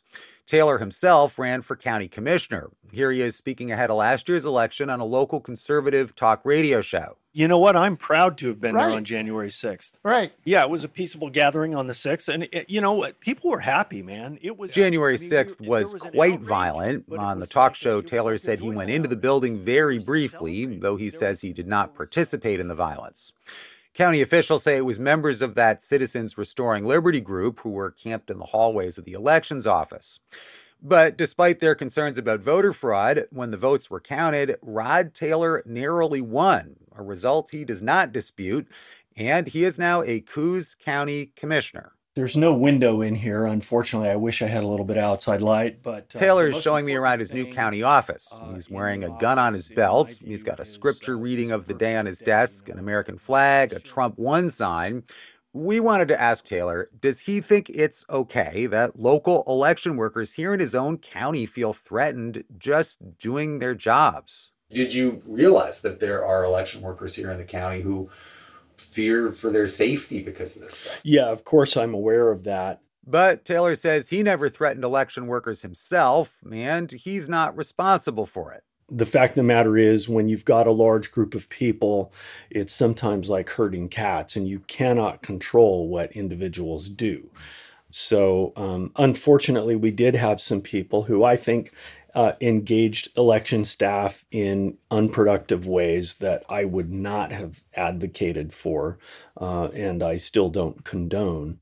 My biggest worry is that people aren't going to want to do the job anymore. Over at the elections office, Julie Brecky is the new county clerk. She's trying to figure out how to avoid a repeat of last year in the upcoming presidential race. Already, one election worker has resigned. It's an important job, and the people that work in this office take it very seriously, and they like their job. And if they're harassed constantly and made to look like villains, then eventually that weighs on people. I don't want to lose good people over harassment based on misinformation. For their part, law enforcement officials say it can be difficult to intervene. 911, what's your emergency? This is Coos County with a transfer. This is The election worker who says he was chased while collecting ballots says he was told by police that since no officers saw this person driving erratically, there was nothing they could do. Okay. They have tried to run me off the road. I'm a little scared. Okay. After we published this story on our website, the woman who was following the election workers said on a local talk radio show that she was not carrying a gun. We should also note that we tried to reach her repeatedly while reporting this story, but she never responded. The sheriff, Gabe Fabrizio, says there were also complaints from voters who felt harassed or threatened at drop boxes. But he says nothing rose to the level that law enforcement decided that they could do much about. We want to make sure that everybody's First Amendment rights, their freedom of speech, is protected. So threats we take definitely seriously, and we'll go investigate them. But at the same time, you got to balance that off of people can say whatever they want. Around the country, people are trying to find solutions. Some states are passing laws to try to help. Right now, Donald Trump, the election denialist in chief, is the GOP frontrunner in the next presidential election. But that's more than a year away. So state, federal, and local governments do have time to try to come up with ways to lower the temperature and keep election workers safe if they don't wait till the last minute. Chris Arnold, NPR News. You're listening to NPR News. Good morning. I'm Sharon Brody. Coming up in about 5 minutes here on 90.9 WBUR, Wheel of Fortune is getting a new host. Ryan Seacrest will take over from Pat Sajak. You'll consider the TV game show's enduring popularity and what the future might hold. Wherever the summer takes you, you can count on WBUR. The WBUR app makes it easy to tap and listen live and catch up on anything you missed. Download the WBUR app today. It is 68 degrees in Boston. Showers around today, a chance of some thunderstorms and highs in the mid-70s. Turn your old car into new news. Support the programming you love by donating your vehicle to WBUR. Learn how at WBUR.org/cars. We're funded by you, our listeners.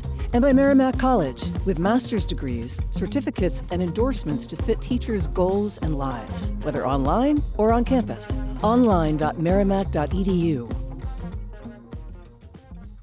I'm Nora Rahm with these headlines.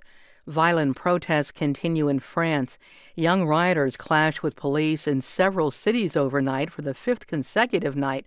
The unrest began with the fatal shooting of his 17-year-old boy last week. CIA Director William Burns says last weekend's brief uprising by Russian mercenaries against the Russian military has created what he called a once-in-a-generation opportunity to recruit Russian spies. He says his agency intends to make the most of it.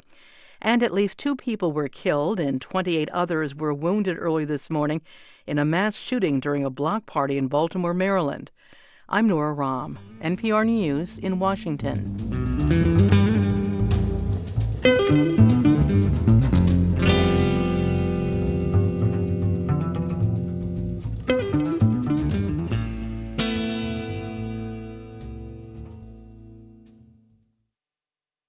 Support for NPR comes from this station and from Indeed, designed to be an end-to-end hiring solution for businesses of any size to attract, interview, and hire candidates, all from one place.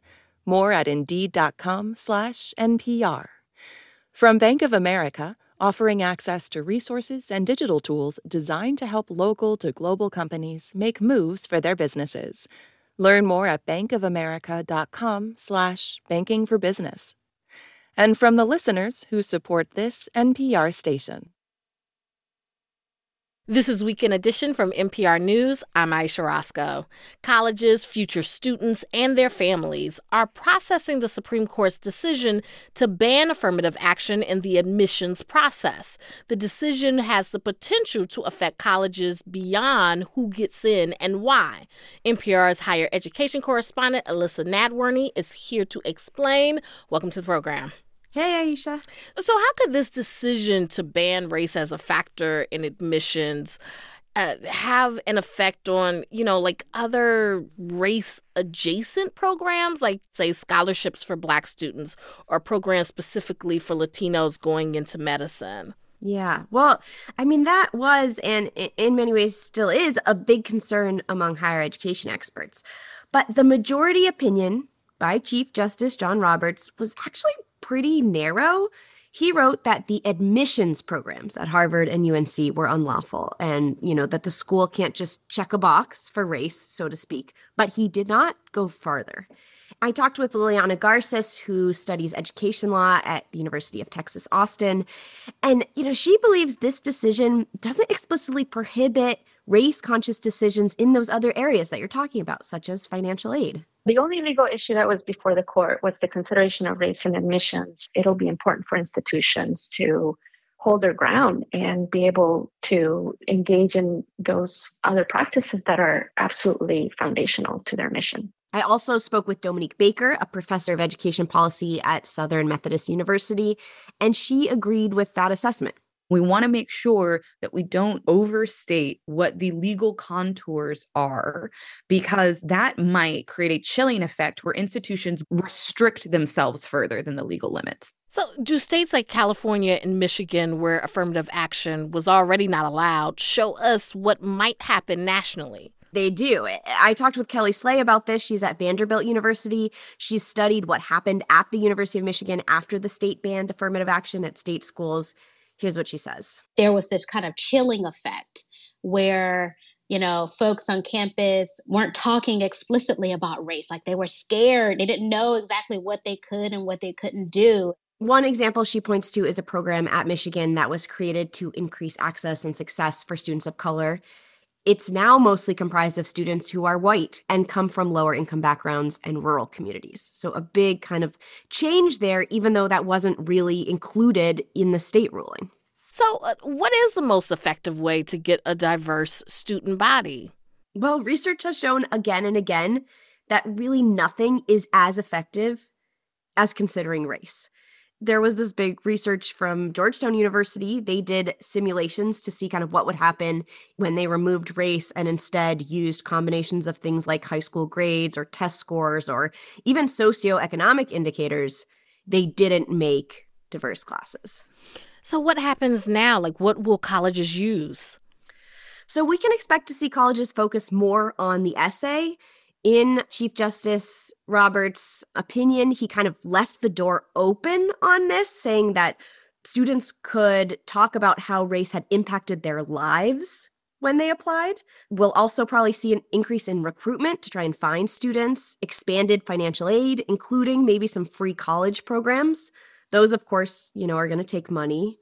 And then the other thing we may see going forward is more test optional schools. So that's where schools are no longer requiring the SAT and ACT. That became pretty popular during the pandemic and has been shown to create more ethnic and racial diversity.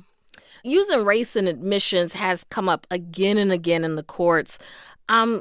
Will this victory for opponents of affirmative action actually be the end of it, or is it just the beginning? Yeah, it's a great question. I mean, the man behind both the Harvard and the UNC cases is a guy named Edward Bloom. He's the founder and president of Students for Fair Admissions. In early court filings in the Harvard case, they were arguing that they wanted to end, quote, any use of race or ethnicity in the educational setting, not just in admissions. After this decision, Bloom has promised to enforce the decision, saying his group is going to keep an eye on colleges to make sure that they are really following the law of this ruling. NPR's Alyssa Nadworny, thank you so much for joining us. You bet. Thanks, Aisha.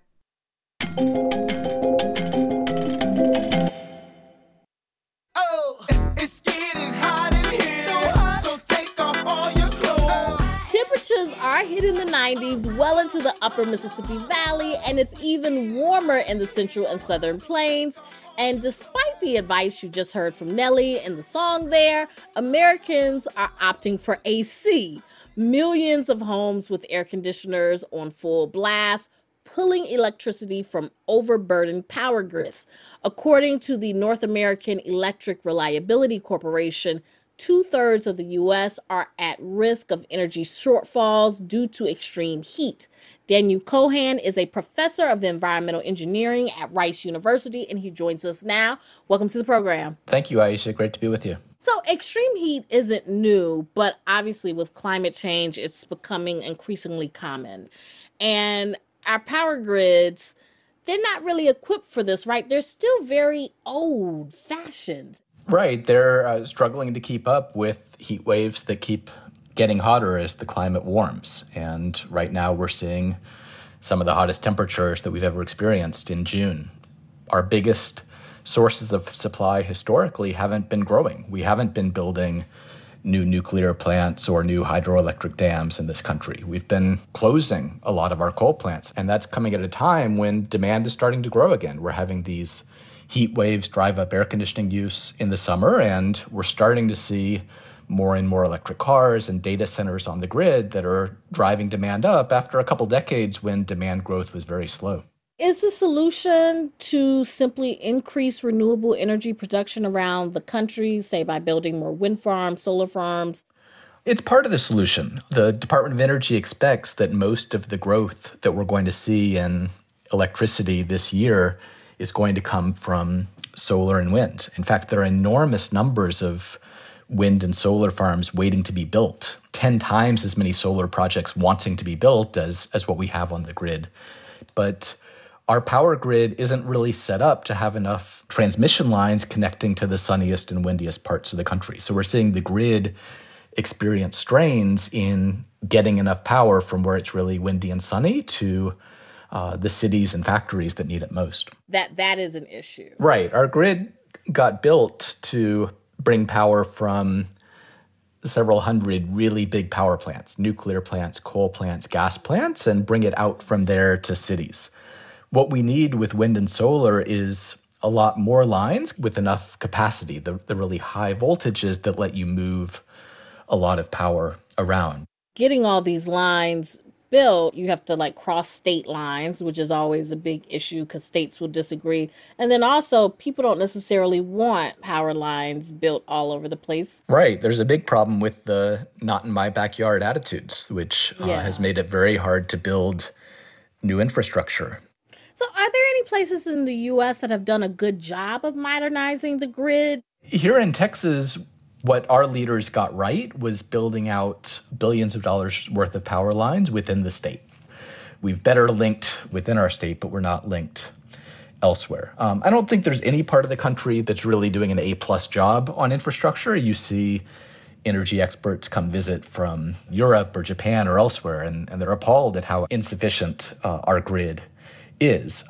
What you do see in terms of where there's less risk this summer, who might get by a little bit more easily, is that much of the Southeast and Mid-Atlantic states, they operate their grids with a bigger buffer. They have more surplus capacity online, which gives them a little bit more confidence of not having any shortages this summer, but it comes with an extra cost because you can't store up power most of the time. And so the bigger and bigger buffers that you build, the more that power can cost. Daniel Cohan of Rice University, thank you so much for joining us. Thank you, Aisha. Pleasure to be with you. And now, here's your new host, Pat Sajak. Thank you. Thank you, Jack Clark. In 1981, Pat Sajak started hosting Wheel of Fortune. As Jack mentioned, my name is Pat Sajak, and I've been fortunate enough to wander onto the set of a very successful program, has been for a long time. And the game show made him a household name. My own mom still watches the show today. And now, I'd like to announce that I'm leaving the show. No, just... Sajak may have been kidding back then, but just a few weeks ago, he did announce his retirement. He's got one more season up his sleeve, and then super host Ryan Seacrest will take over in 2024. To delve into why Wheel of Fortune holds such a special place in the hearts of many Americans, we turn to NPR's TV critic, Eric Deggans. So, can I buy a vowel? Or is it too early? That's too early. Okay. It's too soon for that. So first, Pat Sajak has been the host of Wheel of Fortune for over 4 decades. I mean, my whole entire life. Why is he leaving now? I don't think he said a whole lot about why he wants to step down, but I think there's a sense that, he's ready to leave working this high-profile job, and they moved pretty quickly to name his replacement. So what made Pat Sajak such an American institution? Pat Sajak is just a really affable, middle-class looking white guy, and those are the kind of guys who were often hosts, and especially on Wheel of Fortune. I mean, I know there are people out there who love the show, but basically you just have to be charming. You have to make the guests feel comfortable, and then it's a game of hangman, which is pretty simple. They are moving on, though, from Pat Sajak to Ryan Seacrest. What do you make of him as the new host? I feel like the hair is not exactly the same as Pat Sajak, but they're both sandy blondes, kind of. I can see a similarity. Am I? In one sense, I think this is another step in Ryan Seacrest's endless quest to become the modern version of Dick Clark, who hosted everything from American Bandstand to award shows on television to New Year's Rocking Eve, which now Ryan Seacrest hosts.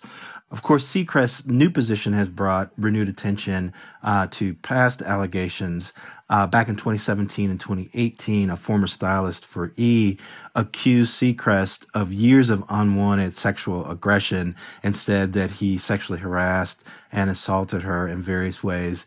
He denied it, has consistently denied it. E! Conducted an internal investigation and said they couldn't find any evidence of it. Sajak has endorsed Ryan taking over for him, and in fact had even joked that Ryan Seacrest might take over for him, before this was even announced. So all of this has a sense of a very well-mannered, well-staged transition that Sony is desperate to have in a show where people want constancy. They want stability. Yeah. They want continuity, yeah. I mean, and which brings us to Vanna White, the show's longtime co-host. She is the one who presses the letters, or at least points to them. And she used to turn them back in the day. She used to turn them. Now, I do remember that. I remember, but now she can just touch them. There was some grumbling that she should have been picked as the host. I mean, she is an institution just like, Pat Sajak. Yeah, and I think there's always a sense that maybe the show hasn't valued her as much as they should have. There's some reporting out there that suggests that Vanna White hasn't had a raise on the show for almost 20 years. I can certainly see why fans would want her to have a shot at hosting. Now, we don't know if she actually wanted to do that. or whether she wants to keep the job that she has. I think if Sony is smart, they'll back up the money truck and they'll keep her on the show because, Ryan Seacrest will be enough of a difference.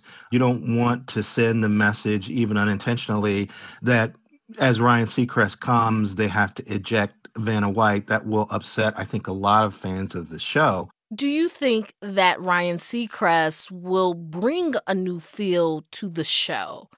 The question is, how strongly will Sony want to insist on not changing much or having changes that are mostly superficial? So far, they seem to have navigated it well. I think their next big challenge is getting Vanna White to sign on. And then their next big challenge after that is figuring out how much they might change things and whether Ryan Seacrest really has some revolutionary ideas about what he wants to do. Okay, but for right now, Pat Sajak and Vanna White will still be around for a little while longer. NPR's TV critic, Eric Deggans, thank you so much. All right, thank you.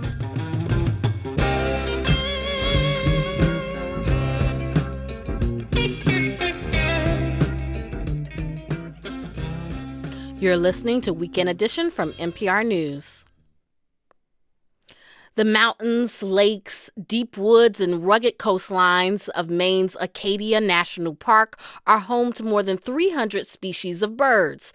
Volunteers are making recordings to document the avian soundscape, which is changing quickly. Murray Carpenter of Maine Public has the story. At sunrise on a June morning, Laura Sebastianelli is starting off down a trail in Acadia National Park. She's wearing headphones and holding a big microphone that looks like a satellite dish about the diameter of a large pizza. Soon, she aims it in the direction of a warbler. So we actually were hearing two common yellow throats, and they're probably kind of counter-singing. So it's one male telling the other male, this is my territory, and the other one saying, this is my territory. For 6 years, Sebastianelli's been taping the bird songs of Acadia, and she and her team have gathered over 1,200 recordings. She's caught songs that are emblematic of summer in the North Woods, like the Swainson's thrush.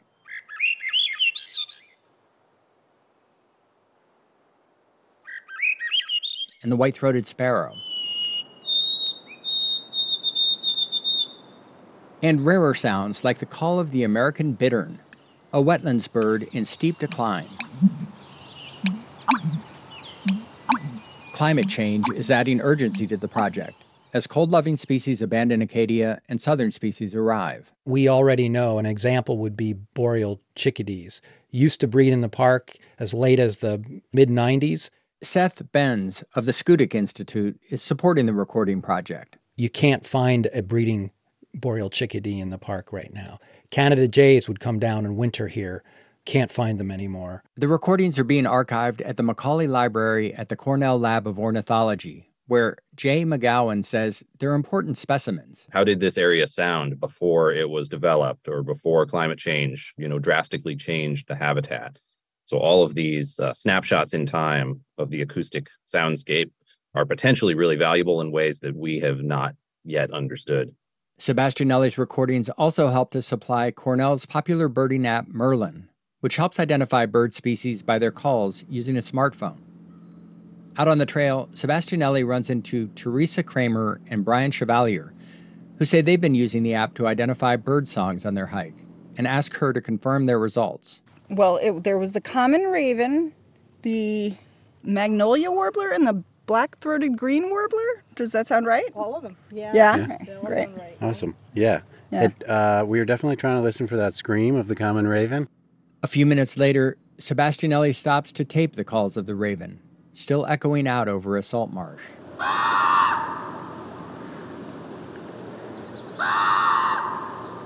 Back at the trailhead, Sebastianelli says it's like she's sending an audio postcard to future generations.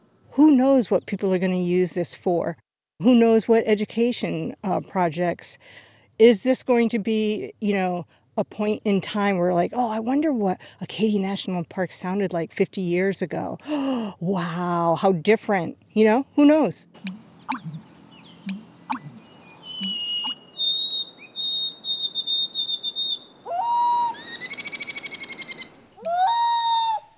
For NPR News, I'm Murray Carpenter.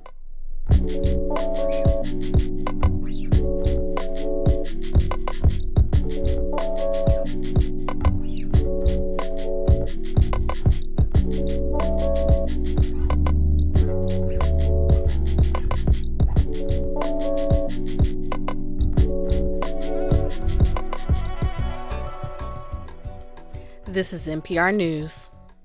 This is 90.9 WBUR. I'm Sharon Brody. A Boston city councilor is facing charges after she crashed a car into a house in Jamaica Plain Friday. Kendra Lara's 7-year-old son was in the car and needed to get stitches. A police report indicates that Lara was driving with a revoked license and was driving an unregistered and uninsured car with an expired inspection sticker. A police officer noted that Lara's son was not in a booster seat as required, and so police notified the Department of Children and Families. The city of Boston relaunches a Back Bay tradition today. Open Newbury Street offers a car-free pedestrian experience. It is scheduled for every Sunday through October 15th on Newbury Street. Keep in mind the Sumner Tunnel is about to close until the end of August. The tunnel that funnels traffic eastbound from East Boston and Logan Airport to downtown Boston is shutting down for major repairs. That closure begins at 12:01 a.m. this Wednesday. That's just after midnight, moments after a day full of 4th of July celebrations. To get an understanding of your travel workarounds, go to WBUR.org. This afternoon in Toronto, the Red Sox go for the sweep against the Blue Jays. It's 68 degrees in Boston, some showers around, a chance of thunderstorms today, and highs in the mid-70s. Showers likely tonight, a chance of thunderstorms, a chance of showers and thunderstorms tomorrow with highs in the mid-80s. On last week's Wait, Wait, Don't Tell Me, actor Karen Allen revealed how Steven Spielberg cast her in Raiders of the Lost Ark. He said, "How well can you spit?" Ooh.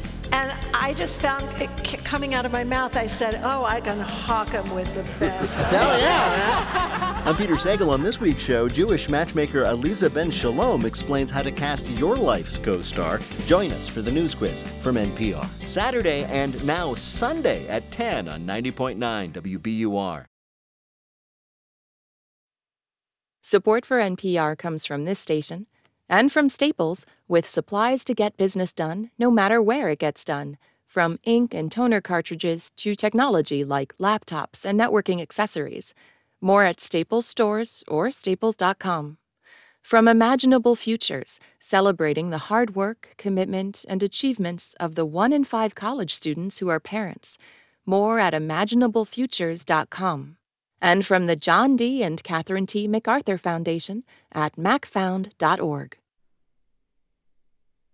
This is Weekend Edition from NPR News. I'm Aisha Roscoe. In Guatemala, the presidential election has just turned on its head.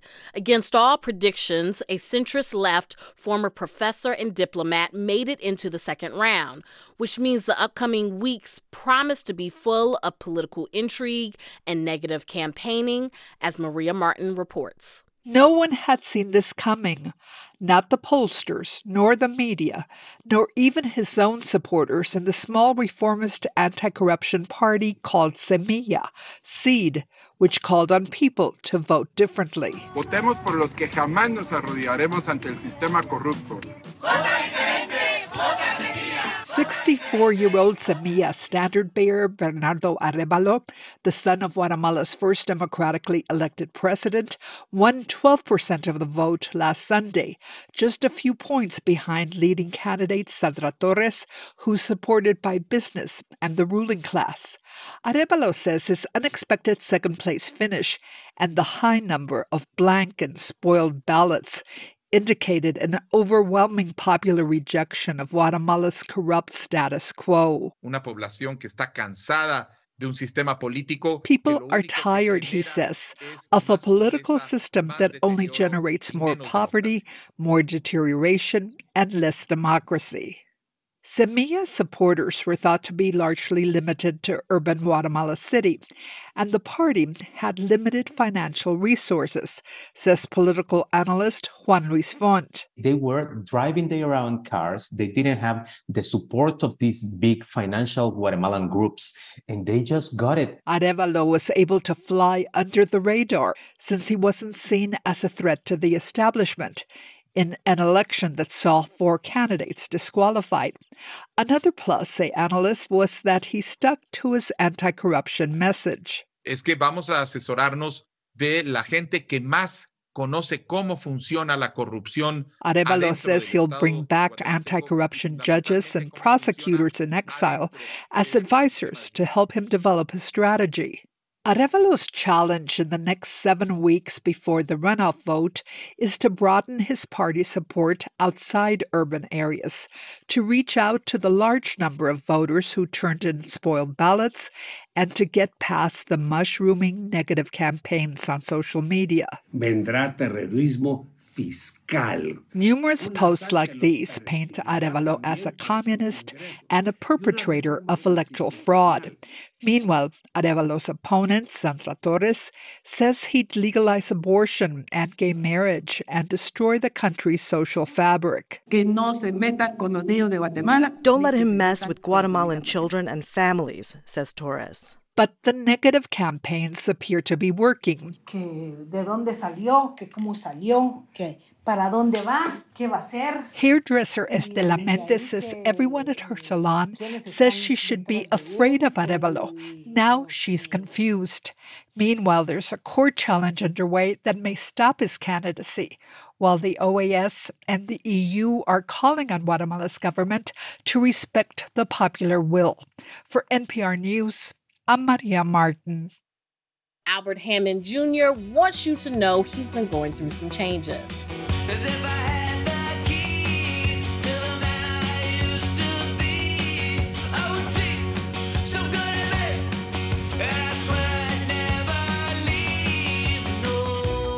The singer-songwriter recently released his 5th album, Melodies on Hiatus. We're not sure what kind of hiatus he had because while Hammond Jr. balanced his role as lead guitarist for The Strokes with his solo work, he also dealt with a big move in the middle of the pandemic. Albert Hammond Jr. joins us now. Thank you for being here. Thanks for having me. Can you tell us more about the changes that you've gone through while working on this album? It's always a fine line between the interview and therapy. You know, I never know how much to give of myself. Well, look, I am here for therapy. So No. But it's not the that. Listening ear. I'm not the only one that exists in my life, though. You know, so it's. Oh yeah, I understand that. It affects other people, but yeah, I feel like if I really told everything that happened, then everything would make sense. But I don't know. I don't feel like I can do that. But what I was trying to say is, they always want a bio or something, and I'd rather not say anything. I don't really have any interest to explain anything, or you don't like to define the work. You like people to take from it what they will. I don't know what you can define, really. I feel like people want an answer, and there isn't one. I'm searching for it as much as they are.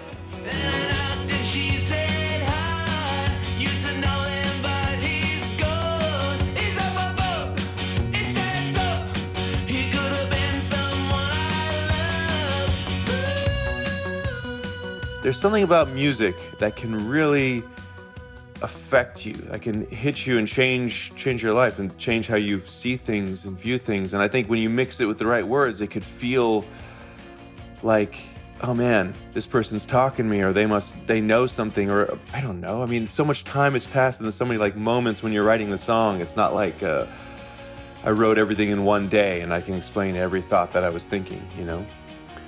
Sometimes it's just a craft. Well, I mean, when I was listening to it, and it is very expansive. I felt like there was a theme of painful relationships in this album, like parent-children relationships or children-parent, relationships, like with Memo of Hate. I truly learned to hate. By the time that I was 8, in my mind, what was true, I made up, all confused. This one, Memo of Hate, to me sounded like it came from a complicated relationship with a parent or a caretaker. Did you have that in mind, or was it more you were just creating? I mean, Memo of Hate, that was just the title of the voice memo. Like everything starts with a voice memo. I just liked, it seemed cool to talk about hate. It's just an interesting emotion. I think sometimes in writing anything, it can feel relationship-esque because that's something very universal. So even if you're talking about other things, people can understand them and relate to them in that dynamic. a lot of times I feel like I'm more talking about myself or things I've experienced with my own feelings. Just like Old Man wasn't like, it's not like a song I wrote to my dad or something. It's just that it's a saying.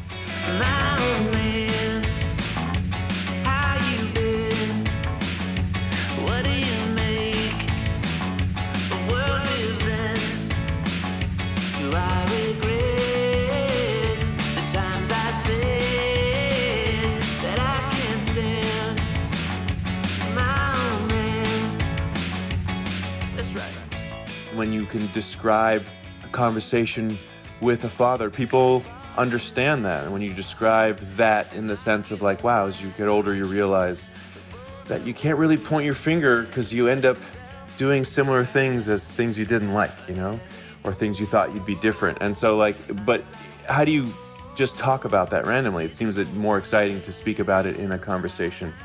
Does being a parent yourself make you have more empathy? Because, you know, you could be very, like, judgmental about, like you said, whether you're thinking about your parents or not, like, I'm not going to be this way, I'm going to do this, I'm going to do that. But sometimes, in general, life will humble you in certain things you thought you knew. Of course, you don't know until you do it, and then you have a deeper understanding. Whether you would do it differently or not doesn't matter. You just, like, you understand that people are really just doing the best with what they have or what they can, or where they're at. Yeah. I want to talk to you about All Right Tomorrow. I mean, I feel like that song is the last track, and it's with Rainsford. And it's like, sonically, I feel like it sounds, I would say almost softer.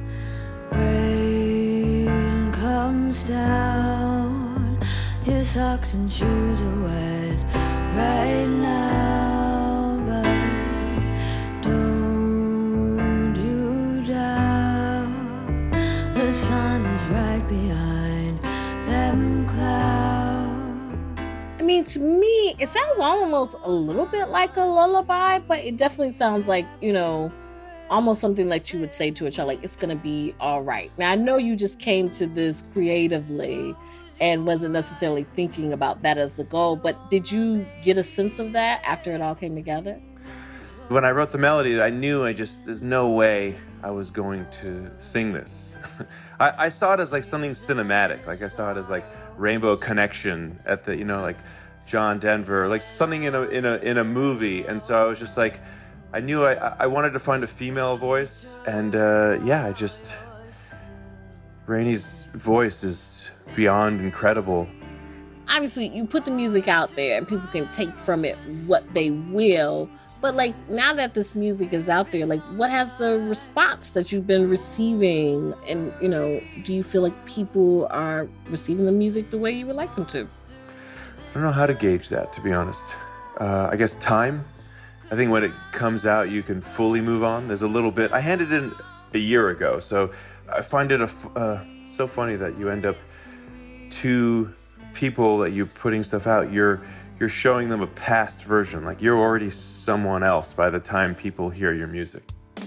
That is Albert Hammond Jr. His latest album, Melodies on Hiatus, is out now. Thank you so much for being here. Thanks for having me.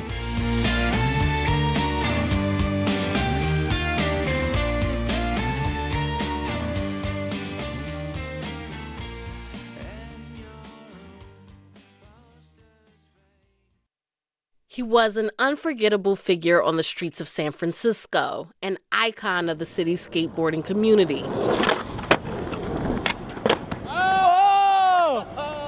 Zion Williams Gaines was a teenager when he was shot in the face, blinding him in both eyes.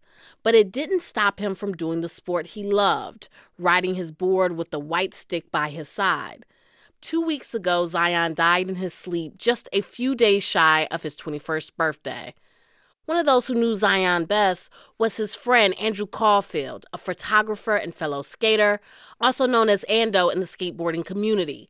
I caught up with him recently, and he told me just how lucky he felt to know Zion. I can't really ever think of a time that he wasn't positive. You know, even after his accident, I think I spoke with him maybe 5 days after his accident, and he sounded exactly the same. I mean, just, you know, asking me about skating, when we could go skating. And yeah, I mean, he was just like very energetic, youthful, amazing kid. And he loved skateboarding, and he loved San Francisco, and he loved his friends. You talk about after the shooting that left him blind. I mean, you would think that that would have been incredibly difficult for him, but you're saying that he was positive, like even then, even at just after it happened. In our community, there is a handful of blind skateboarders who have excelled in the sport and have done quite well, but a majority of them had progressive disease that led to blindness. So it was like a transition for them.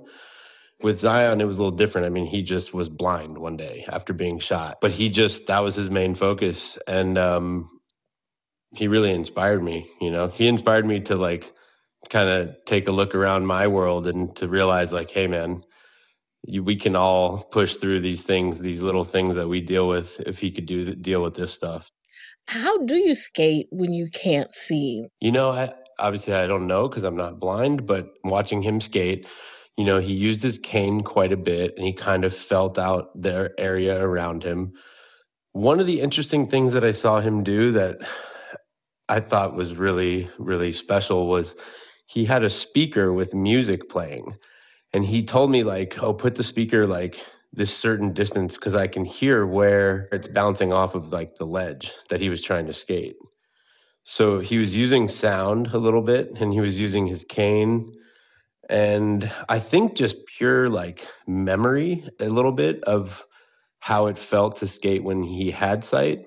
He was just determined to push himself. He didn't really have any fear and just seeing what happens, Do you have a favorite memory of Zion? Yeah, I do actually.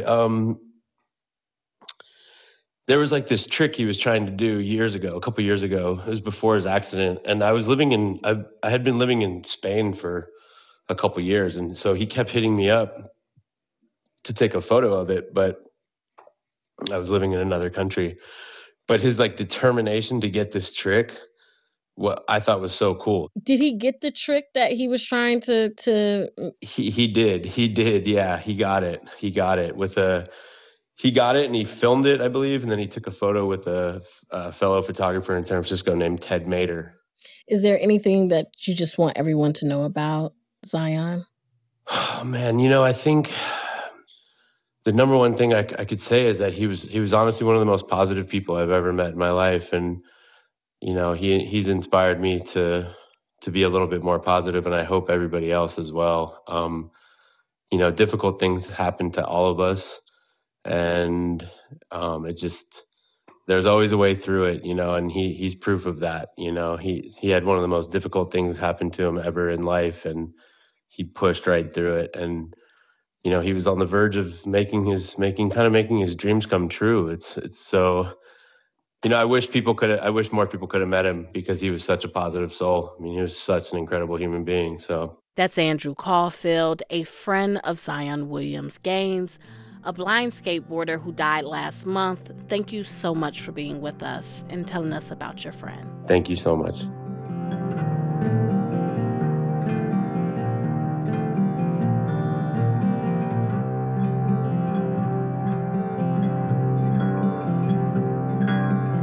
This is Weekend Edition from NPR News. I'm Aisha Roscoe.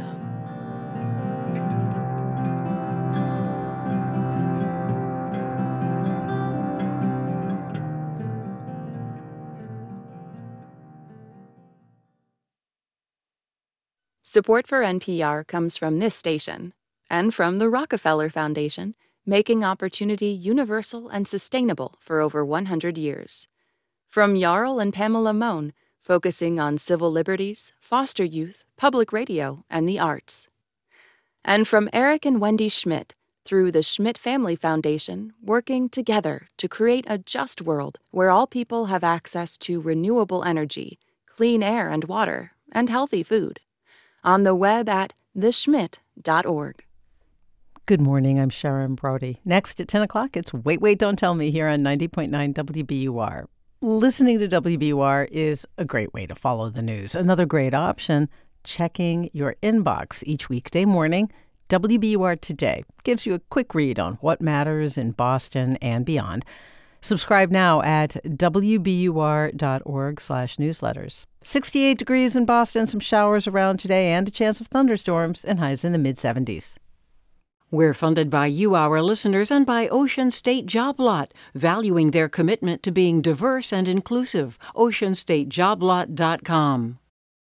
Former Obama speechwriter Sarah Hurwitz grew up in what she calls a culturally Jewish home. But it wasn't until her 30s that she found deeper meaning in her childhood faith. This was the first time I was exposed to the other 99.99999% of Judaism, and I thought, where has this been all my life? I'm Scott Detrow. Finding spirituality where least expected. That's on the next All Things Considered from NPR News. Today at 5 on 90.9 WBUR, Boston's NPR news station.